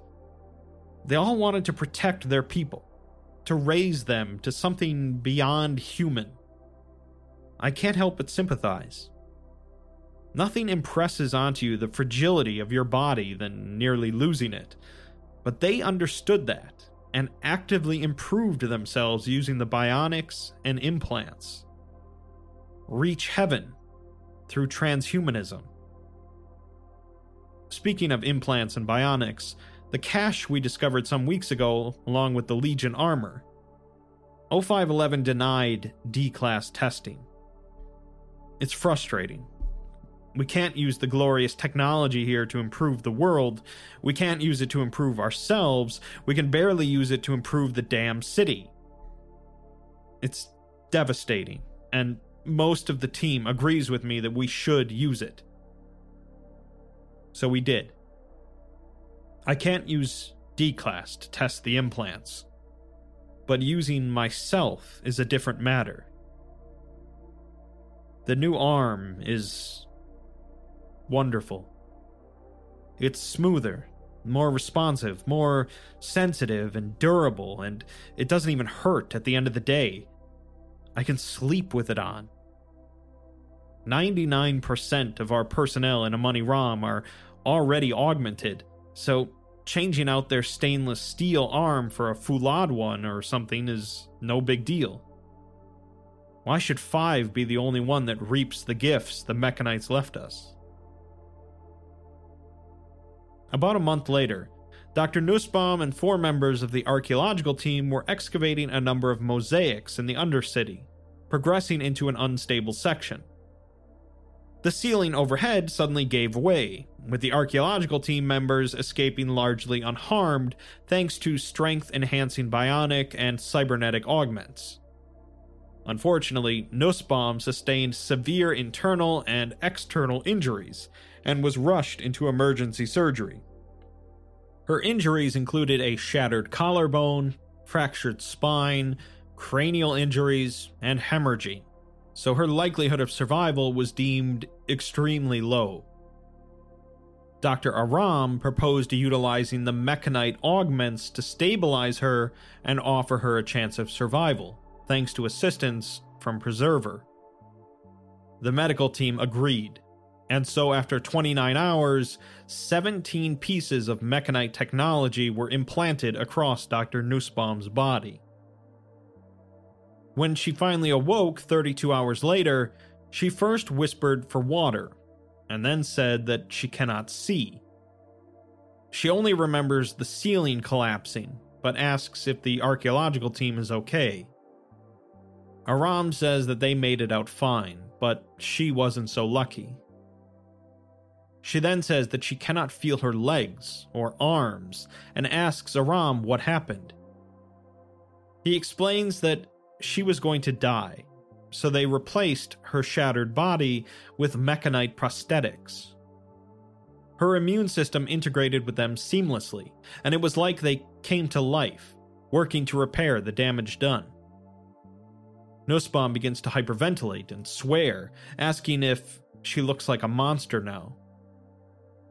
Aram tries to calm her down, explaining that she would have died, and if she didn't, she would have laid here for 3 agonizing years to recover, eventually having to relearn how to walk, sit, breathe, all while in pain for the rest of her life. He understands how she feels, that she'll never be the same.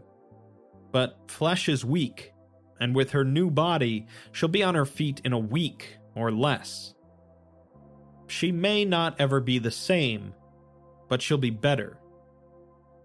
He finishes by telling her to get some rest, and for what it's worth, he doesn't think she looks like a monster. The implants are works of art, with the spine support spread like a pair of wings, making her look like an angel. It ended up taking her 2 weeks to recover, but her recovery provided the medical team plenty of insight into the enhancements offered by the mechanite augmentations. They integrated with her immune and nervous systems, offering fine, instinctual control and an increase in healing speed. Due to the relative lightness of the foulade material, her body mass did not considerably change, but her strength, lift capacity, running speed, pull weight, and a suite of other measurements vastly increased. She also reported significant increases in her sensory ability, well beyond that of her former Foundation implants. Finally, the spinal brace and its external portion, a pair of retractable wings, allow her a limited but notable ability to glide on strong updrafts. She eventually declined an offer of a desk position, instead choosing to continue her work as the Amoni-Ram project co-lead. Dr. Aram was reprimanded for his unauthorized use of potentially dangerous anomalous artifacts on both himself and a colleague, but he was not given disciplinary action. Part of this was due to Nussbaum's expressed gratitude to him, stating that if she had been conscious, she would have consented to the procedure. The two return to Preserver, who says that it witnessed her accident, and she has its sympathies, but it refers to her as Hedara, Emperor Bumaro's wife. She corrects it, and it pauses for a moment before apologizing. Preserver had helped save her life, and had actually seen the structural failure, but failed to warn her in time. It then refers to her as an impressive sight, as she is the first human it has seen with full augmentations, the way it used to be done. Its memories come closer to returning, and it remembers receiving its first augmentation, its left hand, made of a polished red. Moving on, Nussbaum says that they have nearly exhausted the records and cylinders they've found, and they have not explained what happened to the city after it was marched on by the Nalka, the Davites, and the Abominate. They're hoping that Preserver is able to remember something about the event. Preserver actually does remember something, saying that it remembers gargantuan spirit beasts that dwarfed the Colossi and forced them back. It remembers catapults and trebuchets and great siege engines that pelted the buildings with strange glass projectiles. It remembers their confusion and the plague that swept through their ranks like a wildfire. It also remembers the Abominate, lowering the great door to the city with a single spell, and it remembers donning its war armor and leading its liege and his family to safety. It also remembers failing. It has no face or identity to offer for the Abominate, just the name, but it sounds like a singularly powerful individual. Aram says that what happened was tragic, but it still doesn't tell them anything they don't already know. Preserver then opens up its left hand, revealing another cylinder, made of a rougher metal compared to the delicate ceramic of the others. It says that it has looked unto itself, the hundreds of cubits of inscribed steel and tubes that hold its soul. Its mind is spread across the entire Undercity, and in the deepest reaches of itself, it found a shrine. The shrine contained pieces of war armor, meticulously wrapped and preserved, and within them was this cylinder. The chamber had been sealed for centuries, and Preserver has forgotten why it was there, so they'll have to tell it. Nussbaum takes the cylinder and leaves with it, while Aram stays behind with Preserver. Official audio ceases at this point, but some scientific equipment in the area contained some microphones which picked up some more conversation. This audio was not recovered until several months later by chance. Preserver tells Aram that he seeks the ability to command change, and he resents the limitation of his station. The Fulad throne was forged from the very first sheets of the metal shorn from Mekane's body, and it's more than a symbol of power. It is an instrument of power. It says that Aram has already noticed how his voice carries weight and how he commands attention. When Aram told Nussbaum to take the cylinder while he stayed behind, she didn't even protest. She simply followed his order. Preserver says that when the throne was forged at the dawn of the era, Bumaro's people bowed to it and spread forth across Asia like a gleaming sword. They laid down their lives for their lord, as the throne contains the power to dominate lesser minds. Every time that Aram sits on it, he invokes the memories, the name, and the power of the kings of old. Aram asks why it's telling him this, and Preserver responds that surely he sees the parallel by now. Time is a flat circle, and it swallows its own tail like a sand serpent. He has seen Bumaro's memories, and he has seen Hadara's wings.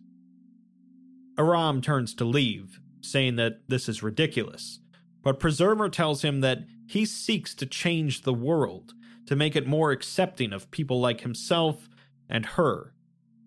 So did Bumaro. The voice of the Emperor is his now, so he shouldn't squander it.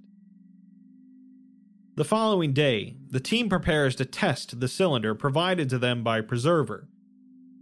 Nussbaum tells Aram, however, that she would like to handle this one, as she now has far more mechanite implants than Aram, and they may help her to see more. Aram isn't so sure, as they're an unexpected variable, and they could interact differently, but Nussbaum says that they won't know until they try. Aram still isn't convinced, and Nussbaum asks if he's alright, saying that he's acting strange. But he says it's fine, she can do it, but she should be safe. Nussbaum sits on the throne and activates the cylinder, reacting far less severely than Aram's first time. She says that she's standing on the walls of the city, along with hundreds of soldiers and gun turrets. She can feel herself barking out orders, and the soldiers are obeying, setting up siege engines, loading ammunition, evening out the wall. She is wearing elaborate armor, and says that she is not a Bumaro, but a woman, olive-skinned and small. She's the female general, and she sees a colossus in the distance, shaking the entire city with each step. It's heading towards the horizon, towards a horde of bodies, armor, banners, and mounts amidst a dust storm. The horde goes as far as the eye can see, and there's nothing they can do to stop their advance. The scene then shifts, showing the city on fire. The sky is red, choked with smog, and all she can hear is the clashing of steel and screaming. She's crouched behind a barricade, and she hears buildings collapsing and mortar fire. The enemy looks like beasts and monstrosities, great masses of flesh and limbs in a sickly pale purple, dragging themselves along. Spirits are in the air, and purple fire covers the walls. She can hear the beating of their drums, and their war chants, and cannon fire beyond the walls. She can just barely make out the colossi in the horizon through the smoke, and the streets are wet with blood and slime. Now she's standing over the ruins of a house hit by a mortar. There's an object in the center, and when one of the men touched it, it broke open, and his face burst into leaves. There are vines spreading outward from him, creeping from his writhing corpse towards them. It's the petrified plant they found in the Undercity, a biological weapon. They retreat into the Undercity, with the Legion holding the entrances and choke points against the swarms. She's surrounded by death, and she splits a man open, chin to groin, followed by beheading one of the flesh beasts. Blood pools in the golden channels of her sword and splashes across her armor. Aram tells her to focus on the Emperor, and the scene changes to the palace as the city is shaking. The Legion is holding the palace against the Horde, as Bumaro sits on the throne. She tells him that they must leave, as the enemy has taken 3 of the gates, and they will not have a chance for much longer. Bumaro instead stands up, wearing his war armor, and says that she must go, calling her Shahashna. It's a word they're not familiar with, but seems similar to the words for protect or guard. Bumaro says that she must go and activate the kiss, but the two begin to argue. She says that the kiss is dangerous and that it has no control mechanism. Bumaro tells her that they have no other choice and says that he commands it. She bows, and Bumaro says that he will go and seat himself in the courtyard, and this keep will not be breached while he draws breath. She then sees him sitting in the same spot as the statue they found, waiting with sword and spear in hand. Aram realizes that it's not a statue after all. Nussbaum then says that she has left the palace and is now running across the city to the nearest undercity entrance. Much of the horde has entered the city, and she slaughters as many as she can as she runs. She guts another beast, followed by crushing the skull of a Covenant summoner. Finally, she reaches the undercity and seals the entrance behind her. It's different here.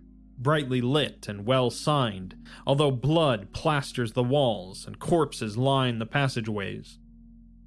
She proceeds deeper and deeper into the labyrinth, encountering the plant virus and the mutated flesh pod tentacles, alive and throbbing.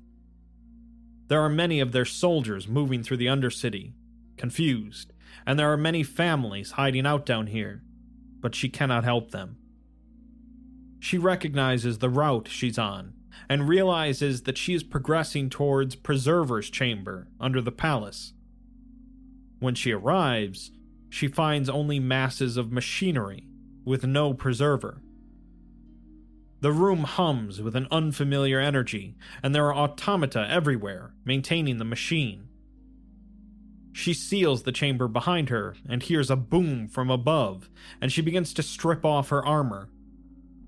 She realizes now what Shahashna means. It means one who guards, a preserver. She reaches out and touches the machinery, and suddenly Nussbaum's eyes begin to glow, and she writhes on the throne, her back arching wildly. When she stops, she says that when she touched the machine, she felt complete agony, like someone was cutting her limb from limb. Now she sees only rubble and debris, with no noise. She is now inhabiting one of the automata, and she emerges back onto the city streets. She finds everyone dead, with not a free patch of dirt to be found as corpses choke the streets. Dead bodies cover every possible surface, ranging from citizens to mechanized soldiers to the horde. Nussbaum asks, what has she done?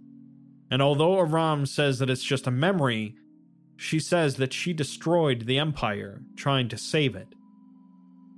They cut the power to the throne, but nothing happens, until Aram pulls Nussbaum away from it.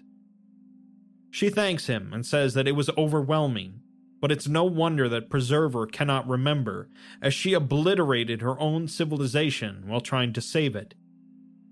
She had a taste of that feeling for just a few seconds, but it was too much, while Preserver has lived with that guilt for nearly 3,000 years. Nussbaum guesses that Preserver placed her memories into the cylinder to get rid of them, but now she's forgotten why she did so in the first place.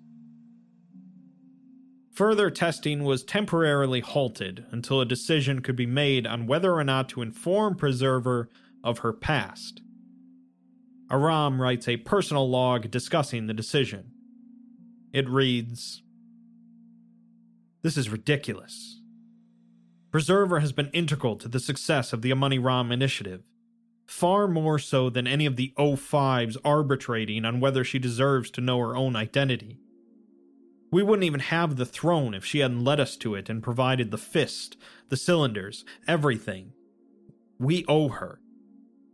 And even if we didn't, it's the right thing to do. Mad scientist is possibly one of the dumbest stereotypes of all time. Scientists have ethics. Even in Prometheus, where progress was done for the sake of progress, we had ethics. Expectations of behavior and morality. Making sure everyone knew exactly what they were signing up for. Not, withholding crucial discoveries fundamental to their sense of being. The Foundation is not scientists. It is bureaucrats, and bureaucrats are the ones who will do away with ethics for efficiency. I shouldn't get this mad, but it just begs so many questions. It's representative of how they think of this project. Not a font of tools to improve the world, but of information that needs to be suppressed and released when the world is ready. Visionaries do not wait for the world to be ready to present their idea, because the world is never ready. We force the world to change. In the 60s, augments were a rarity in the Foundation. Agents who got them were freaks. They were a last resort to maintain functionality. Then they realized we were better, faster, smarter, stronger. And look at us now. A project and 2 sites staffed entirely by augmented personnel. But they obviously don't trust Preserver, because she's a machine. Even though she's not, really. She was human once, but they can only think of her as a machine, to use, to exploit. The same way they think of me, and Hedvig, and Tens, and Zaid, and all the others. They don't trust us either. Not really. We've done more for them and gotten fuck all in return, except the permission to rebuild what has been our home for nearly a year. It's frustrating. I've been thinking about what SCP-001A1 said. About the throne. It's not true.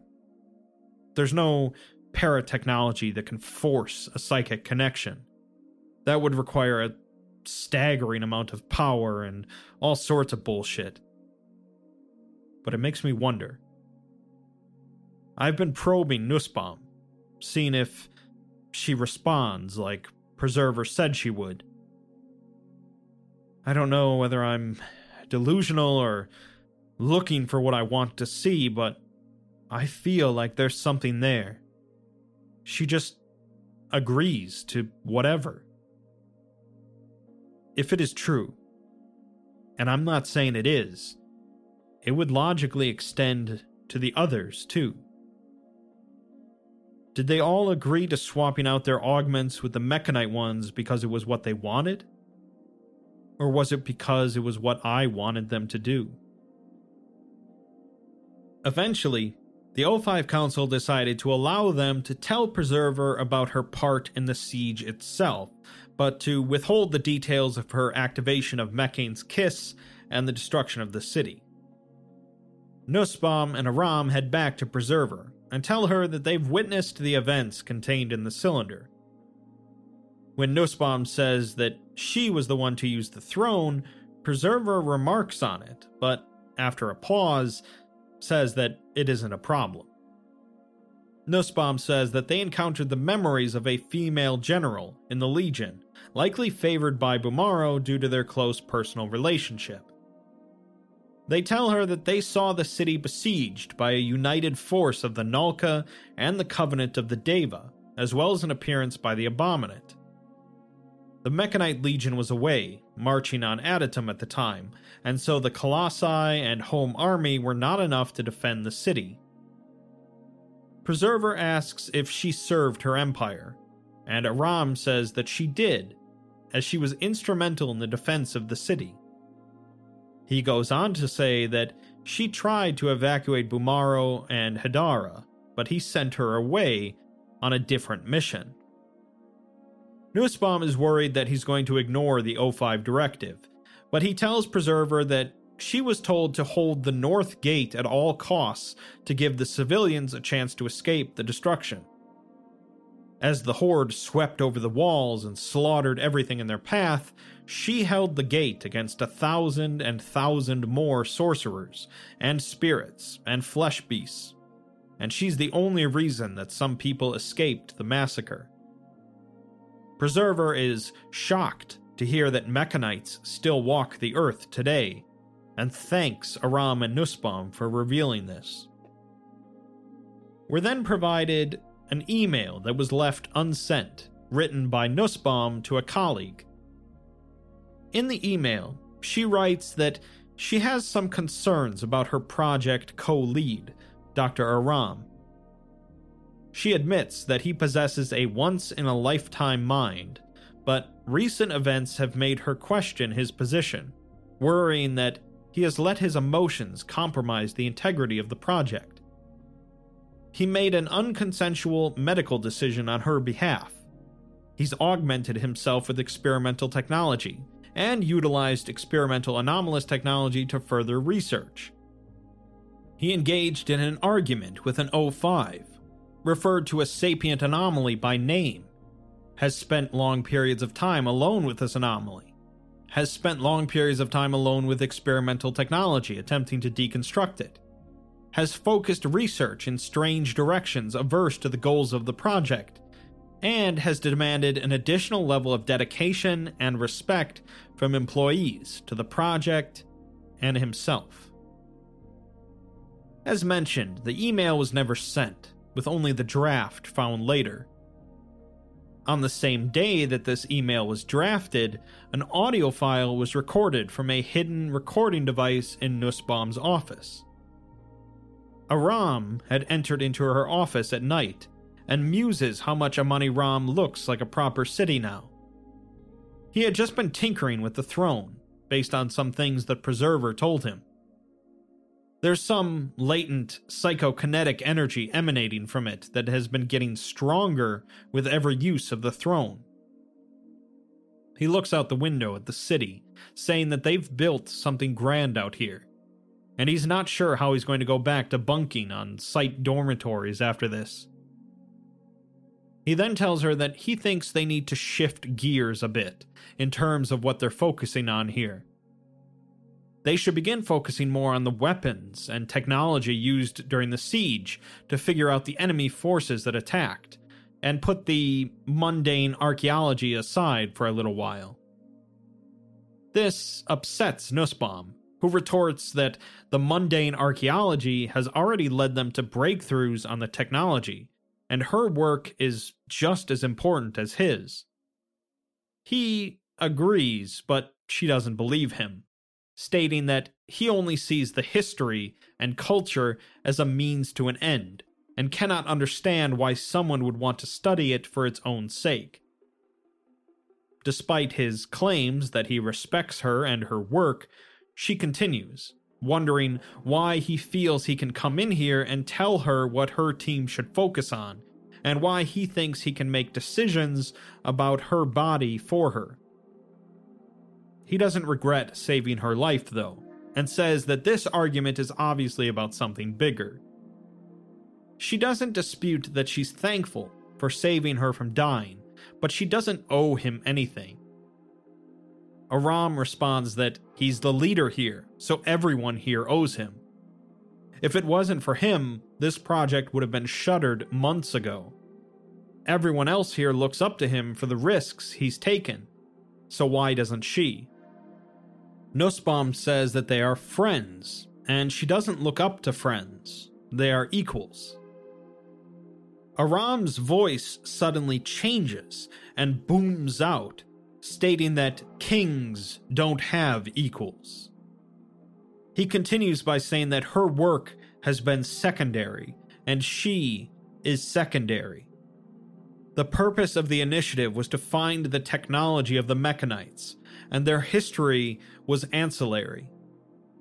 They have a living archive of their history now, so the directive of the project has changed. Nussbaum hazily asks what's happening, seeming to be semi-conscious, and Aram tells her not to resist him. She felt its presence when she sat on the throne, as they have now drawn the attention of something larger than them. Its eyes have settled onto them for the past year, but now they have its name, the Abominate. Nussbaum, on the verge of tears, tells him that he's scaring her. He responds that she should be more scared of other things, like that unsent email on her laptop. He tells her not to ask how he knows, as it's not her place, but she should delete it. After a short pause, he booms out again that she should delete it, and the sound of a keyboard is heard.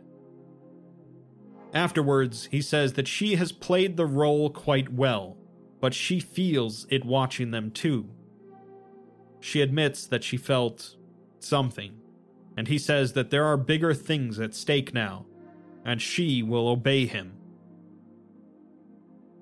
Sometime later, Aram meets privately with Preserver, who says that she can sense that he has used the voice, a booming command that demands obedience. Aram says that even if he hasn't made anyone do anything that they wouldn't have done anyway. Preserver says that she makes no judgment, as this was not an unintended result. She asks him what he's used it for, and he says that he's just explored the limits of it to see how it works. Preserver knows that he came here to discuss something else though, and Aram asks if Hadara loved Bumaro. Preserver says that of course she did, and she was his most favored wife, mother of his heir. She was pure, rising above the horizon with the sun, and she attended to him until he was unable to speak, or breathe, or eat. When he faded, she called upon his wisdom while her son grew into the throne. Preserver asks him if he has made her his queen, and he supposes so, although he wouldn't use the word queen. Preserver wonders why not, as surely he can see the parallels, that time is a flat circle. Aram says that he is not a king, but Preserver says neither was Bumaro until he was given a city of people that needed guidance. They were simple farmers before, but Mekane's arrival turned them into a king and queen, their home into a bastion, and their kin into the pinnacle of humanity. The people of Amoni-Ram were not different because of the augmentations, but instead they chose to be different, and chose to elevate themselves because they were dissatisfied with the way things were. Dissatisfaction is the mother of ambition, and the coal that fuels the fire. There is no shame in dissatisfaction with this form, and we should strive to improve ourselves, as the flesh is weak. They improve Mekane by collecting her component parts scattered to the winds, and they improve their bodies by replacing their frail limbs and senses. In doing both, they improve their souls, and in this way, they do not change the world around them, but improve it. Aram then admits that he lied to Preserver, but she says that she already knew. She served her liege honorably for a lifetime and more, and she can see his face in Aram's. She can see the lines of worry, and knows that he was holding back the truth. She did not save this city. Aram says that Bumaro told her to go and activate Mekane's kiss, but she says that's impossible, as it was unfinished and would have destroyed the city. Aram says that the city was destroyed, but she says that she couldn't have activated it as there was no control interface. Aram tells her that Bumaro gave her something, a blessing, that she drank and touched the machinery, fusing with it somehow. She became the control mechanism and fired it, teleporting the city from the Sinai to the Arabian desert, killing everyone inside of it in the process. Preserver falls silent for several moments, and eventually says that with her metal mind, she should be able to process anything, but not this. She was a general of the Golden Legion, and she damned her city and her people. She says that she is at the center of her own hell, but Aram's voice suddenly booms out again, telling her to listen. He tells her that she failed and could not save the city, and because of her, it collapsed into devastation and disrepair. disappointing her once and future masters. But it's not too late, and they can still fix it and bring back Amoni-Ram. He asks her what she's prepared to give up, and after a slight pause, she responds with everything. Sometime later, another update meeting was scheduled with 0511 following a general decrease in quantity of technology and archaeological reports being transmitted. 0511 comes to Ram's office and tells him that he's worried about the pace of reporting from both him and Nussbaum. He's starting to think that the project has run its natural course, but Ram argues that there's still so much more to decipher here about their history and culture. 0511 wonders why he's suddenly interested in those things, and says that it's always been about the technology here. Ram has done his job phenomenally, and they've had Foundation researchers poring over every report to see how they can put it into practice. Ram says that that's just the Foundation, but 0511 says that they have a responsibility to maintain normalcy. They already have people in India and China looking around for the locations of the other two cities, and it's time to move on from Amoni-Ram. The personnel here will be reassigned to any project of their choosing with glowing recommendations, but Ram asks what if they'd rather stay here, as many won't want to leave. 11 says that he can't presume to speak for everyone, but Ram says that he's their leader, and they look up to him. 11 tells him that either way, they won't have much say in the matter, and the rest of the council agrees with him. Ram, however, says no, he's not going, as Amoni-Ram was lost once because of people who didn't understand what it had to offer, and he's not going to let that happen again. He's not some dog that the council can shove around from project to project. 0511 asks if he's forgotten who he's talking to, as he can have him terminated, but Ram says that maybe that's true out there, but not here, in his city. The bodyguards with 0511 raise their rifles at Ram, but he uses his booming voice to command them to lower their weapons, which they do. He says that Amoni-Ram has far too much to offer to throw it away, used and spent. He commands 0511 to go to the council and tell them that the project will continue. 11 simply responds that he has an inch-thick telekill plate in his cranium, which prevents any sort of psychic influence, and orders his guards to kill him. As the guards raise their guns again, they're each shot in the back of the head by a number of cloaked soldiers, the tactical response team that are now utilizing mechanite technology. 11 says that Ram can't kill him without signing his own death warrant, but Ram responds that he's not going to kill him, as he's not a monster.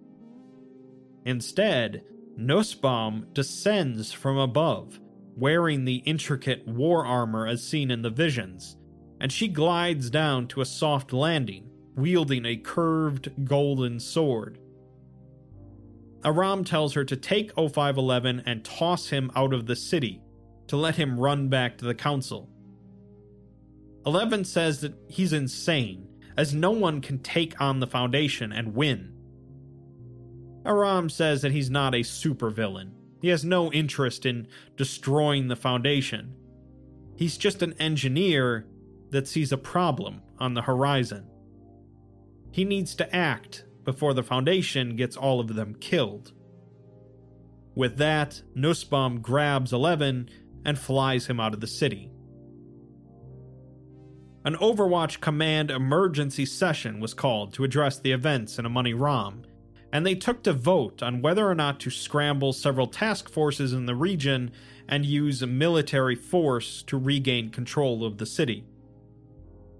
9 of the 13 council members voted yes on the issue, with even the administrator of the Foundation chiming in to agree as well. A task force consisting of 3 MTFs, Nine-tailed fox, hammer down, and the mole rats were sent in, totaling 83 personnel equipped with small and heavy arms and in armored personnel carriers. At the entrance to the city, they find a curved sword impaled into the sand, with one member commenting that Aram is not very subtle. Suddenly, Aram's voice comes over their radios, telling them to stay back and that they're on the same side. Overwatch Command tells them to continue, however, and they see a number of figures standing along the massive walls of the city. Several more figures are flying overhead, dipping and swerving through the air. Aram's voice then booms on their radios, commanding the MTFs to hear him. They all become dazed momentarily, and Aram says that he made a mistake with 0511, and he's learned since then. The MTFs change the frequencies of their radios and cut Aram off, continuing forward towards the city.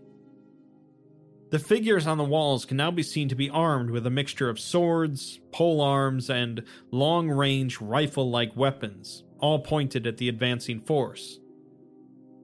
The MTF tells Command that these are unfavorable conditions for a firefight, but they continue forward. Aram's voice is heard again, mixed with static, and he explains that they found another cylinder after 11 was kicked out, inside of the statue's hands. It's Bumaro's last testament, and he begs them to stand down, as they don't understand the threat of the abominate. It's not a person, it's a force of nature, like a hurricane. They cannot fight it, and they need him. The MTF tells him that they'll place him and Nussbaum into custody, and then they can plead their case to the council. Aram says that bureaucrats never listen to the visionaries, and when the MTF gives Aram one last chance to stand down, he refuses.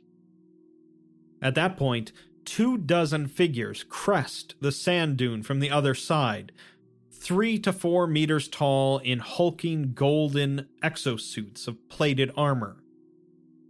The two in the middle are the largest, with one being intricately designed, piloted by Aram, and another appearing to be made of stone, holding a sword and spear.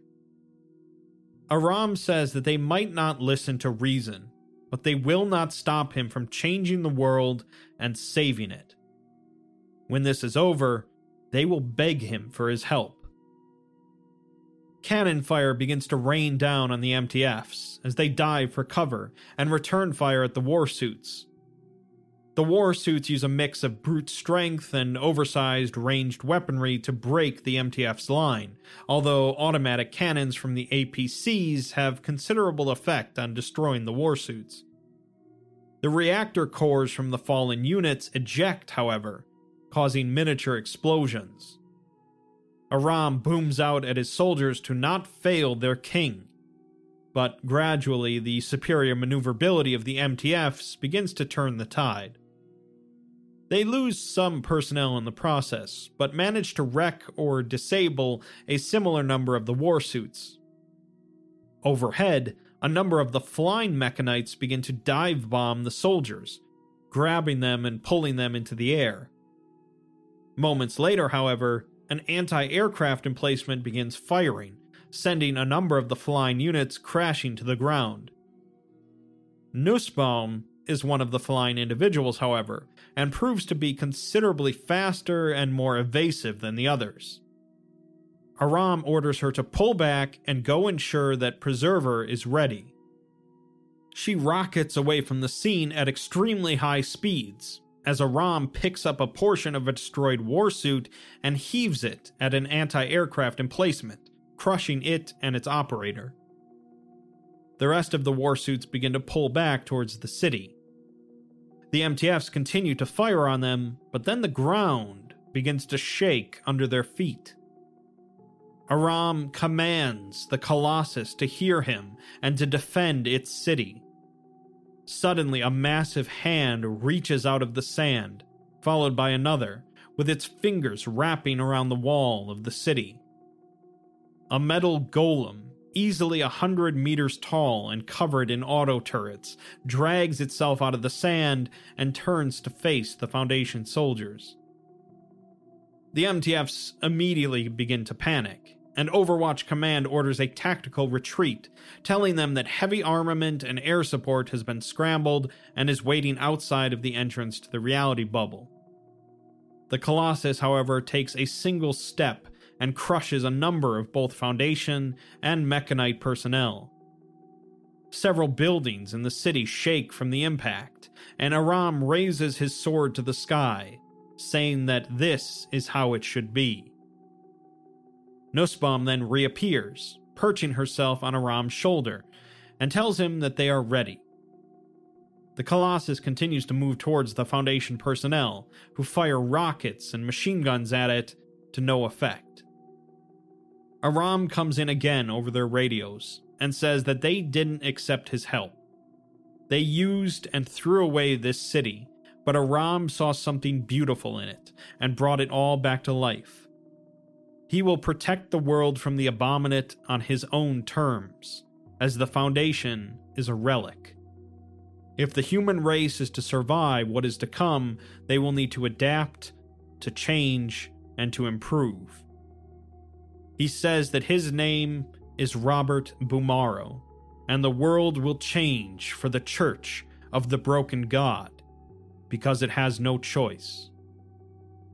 Following this, a massive power surge fried the electronics of a waiting aircraft 3 kilometers away. All communication in and out of the reality bubble ceased, and subsequent investigation indicates that the reality bubble no longer exists in the South Arabian desert. It's theorized that they activated Mekhane's kiss, teleporting the city elsewhere. Overall, the events in Amoni-Ram have resulted in the Foundation raising their global threat level, now at a point where there's considerable potential to disrupt the general population. Foundation policy regarding digital and paratechnological implants and equipment has been frozen, pending further review by Overwatch Command.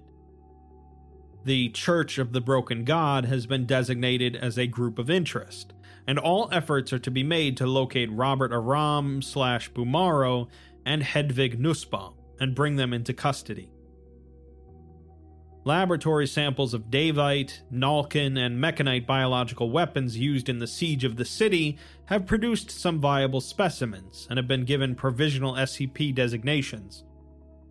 These include SCP-610, the Flesh That Hates, SCP-217, the Clockwork Virus, and SCP-697, a chemical capable of changing almost any type of solid matter into plant-like organisms. Project Forerunner Triad has been organized to address the consequences of the Amoni-Ram initiative and report directly to the Council. Ascertaining the locations of the Nalka and Davite capital cities, as well as the identity and nature of the entity known as the Abominate, have all been elevated to global priority level Alpha. The Church of the Broken God has been presented in a number of different ways since their initial conception. They've been seen as mysterious enemies to the Foundation that want to convert the whole world to machines, and on the flip side as unlikely allies that want to save the world from the monstrous threat of Sarkicism. Amoni-Ram presents us a Church of the Broken God that's somewhere in between, I think, with them wanting to be on the same side as the Foundation to fight off a greater foe, but also not seen eye to eye with them. The initial inclusion of a new threat, separate from the Sarkites and the Davites, makes this canon even more unique, and time will tell on what exactly the Abominate is. The most fascinating part about this article, however, is the transformation of Robert Aram into Robert Bumaro, a figure that's long been associated with running the Church of the Broken God. While it remains to be seen on how exactly good he is, he does at least seem to be earnest in his interests of protecting the people of Amoni-Ram and defending the world from the Abominate. We are likely going to see more material in this canon, but even on its own, It's a fine reboot of the Mechanites and the Broken Church.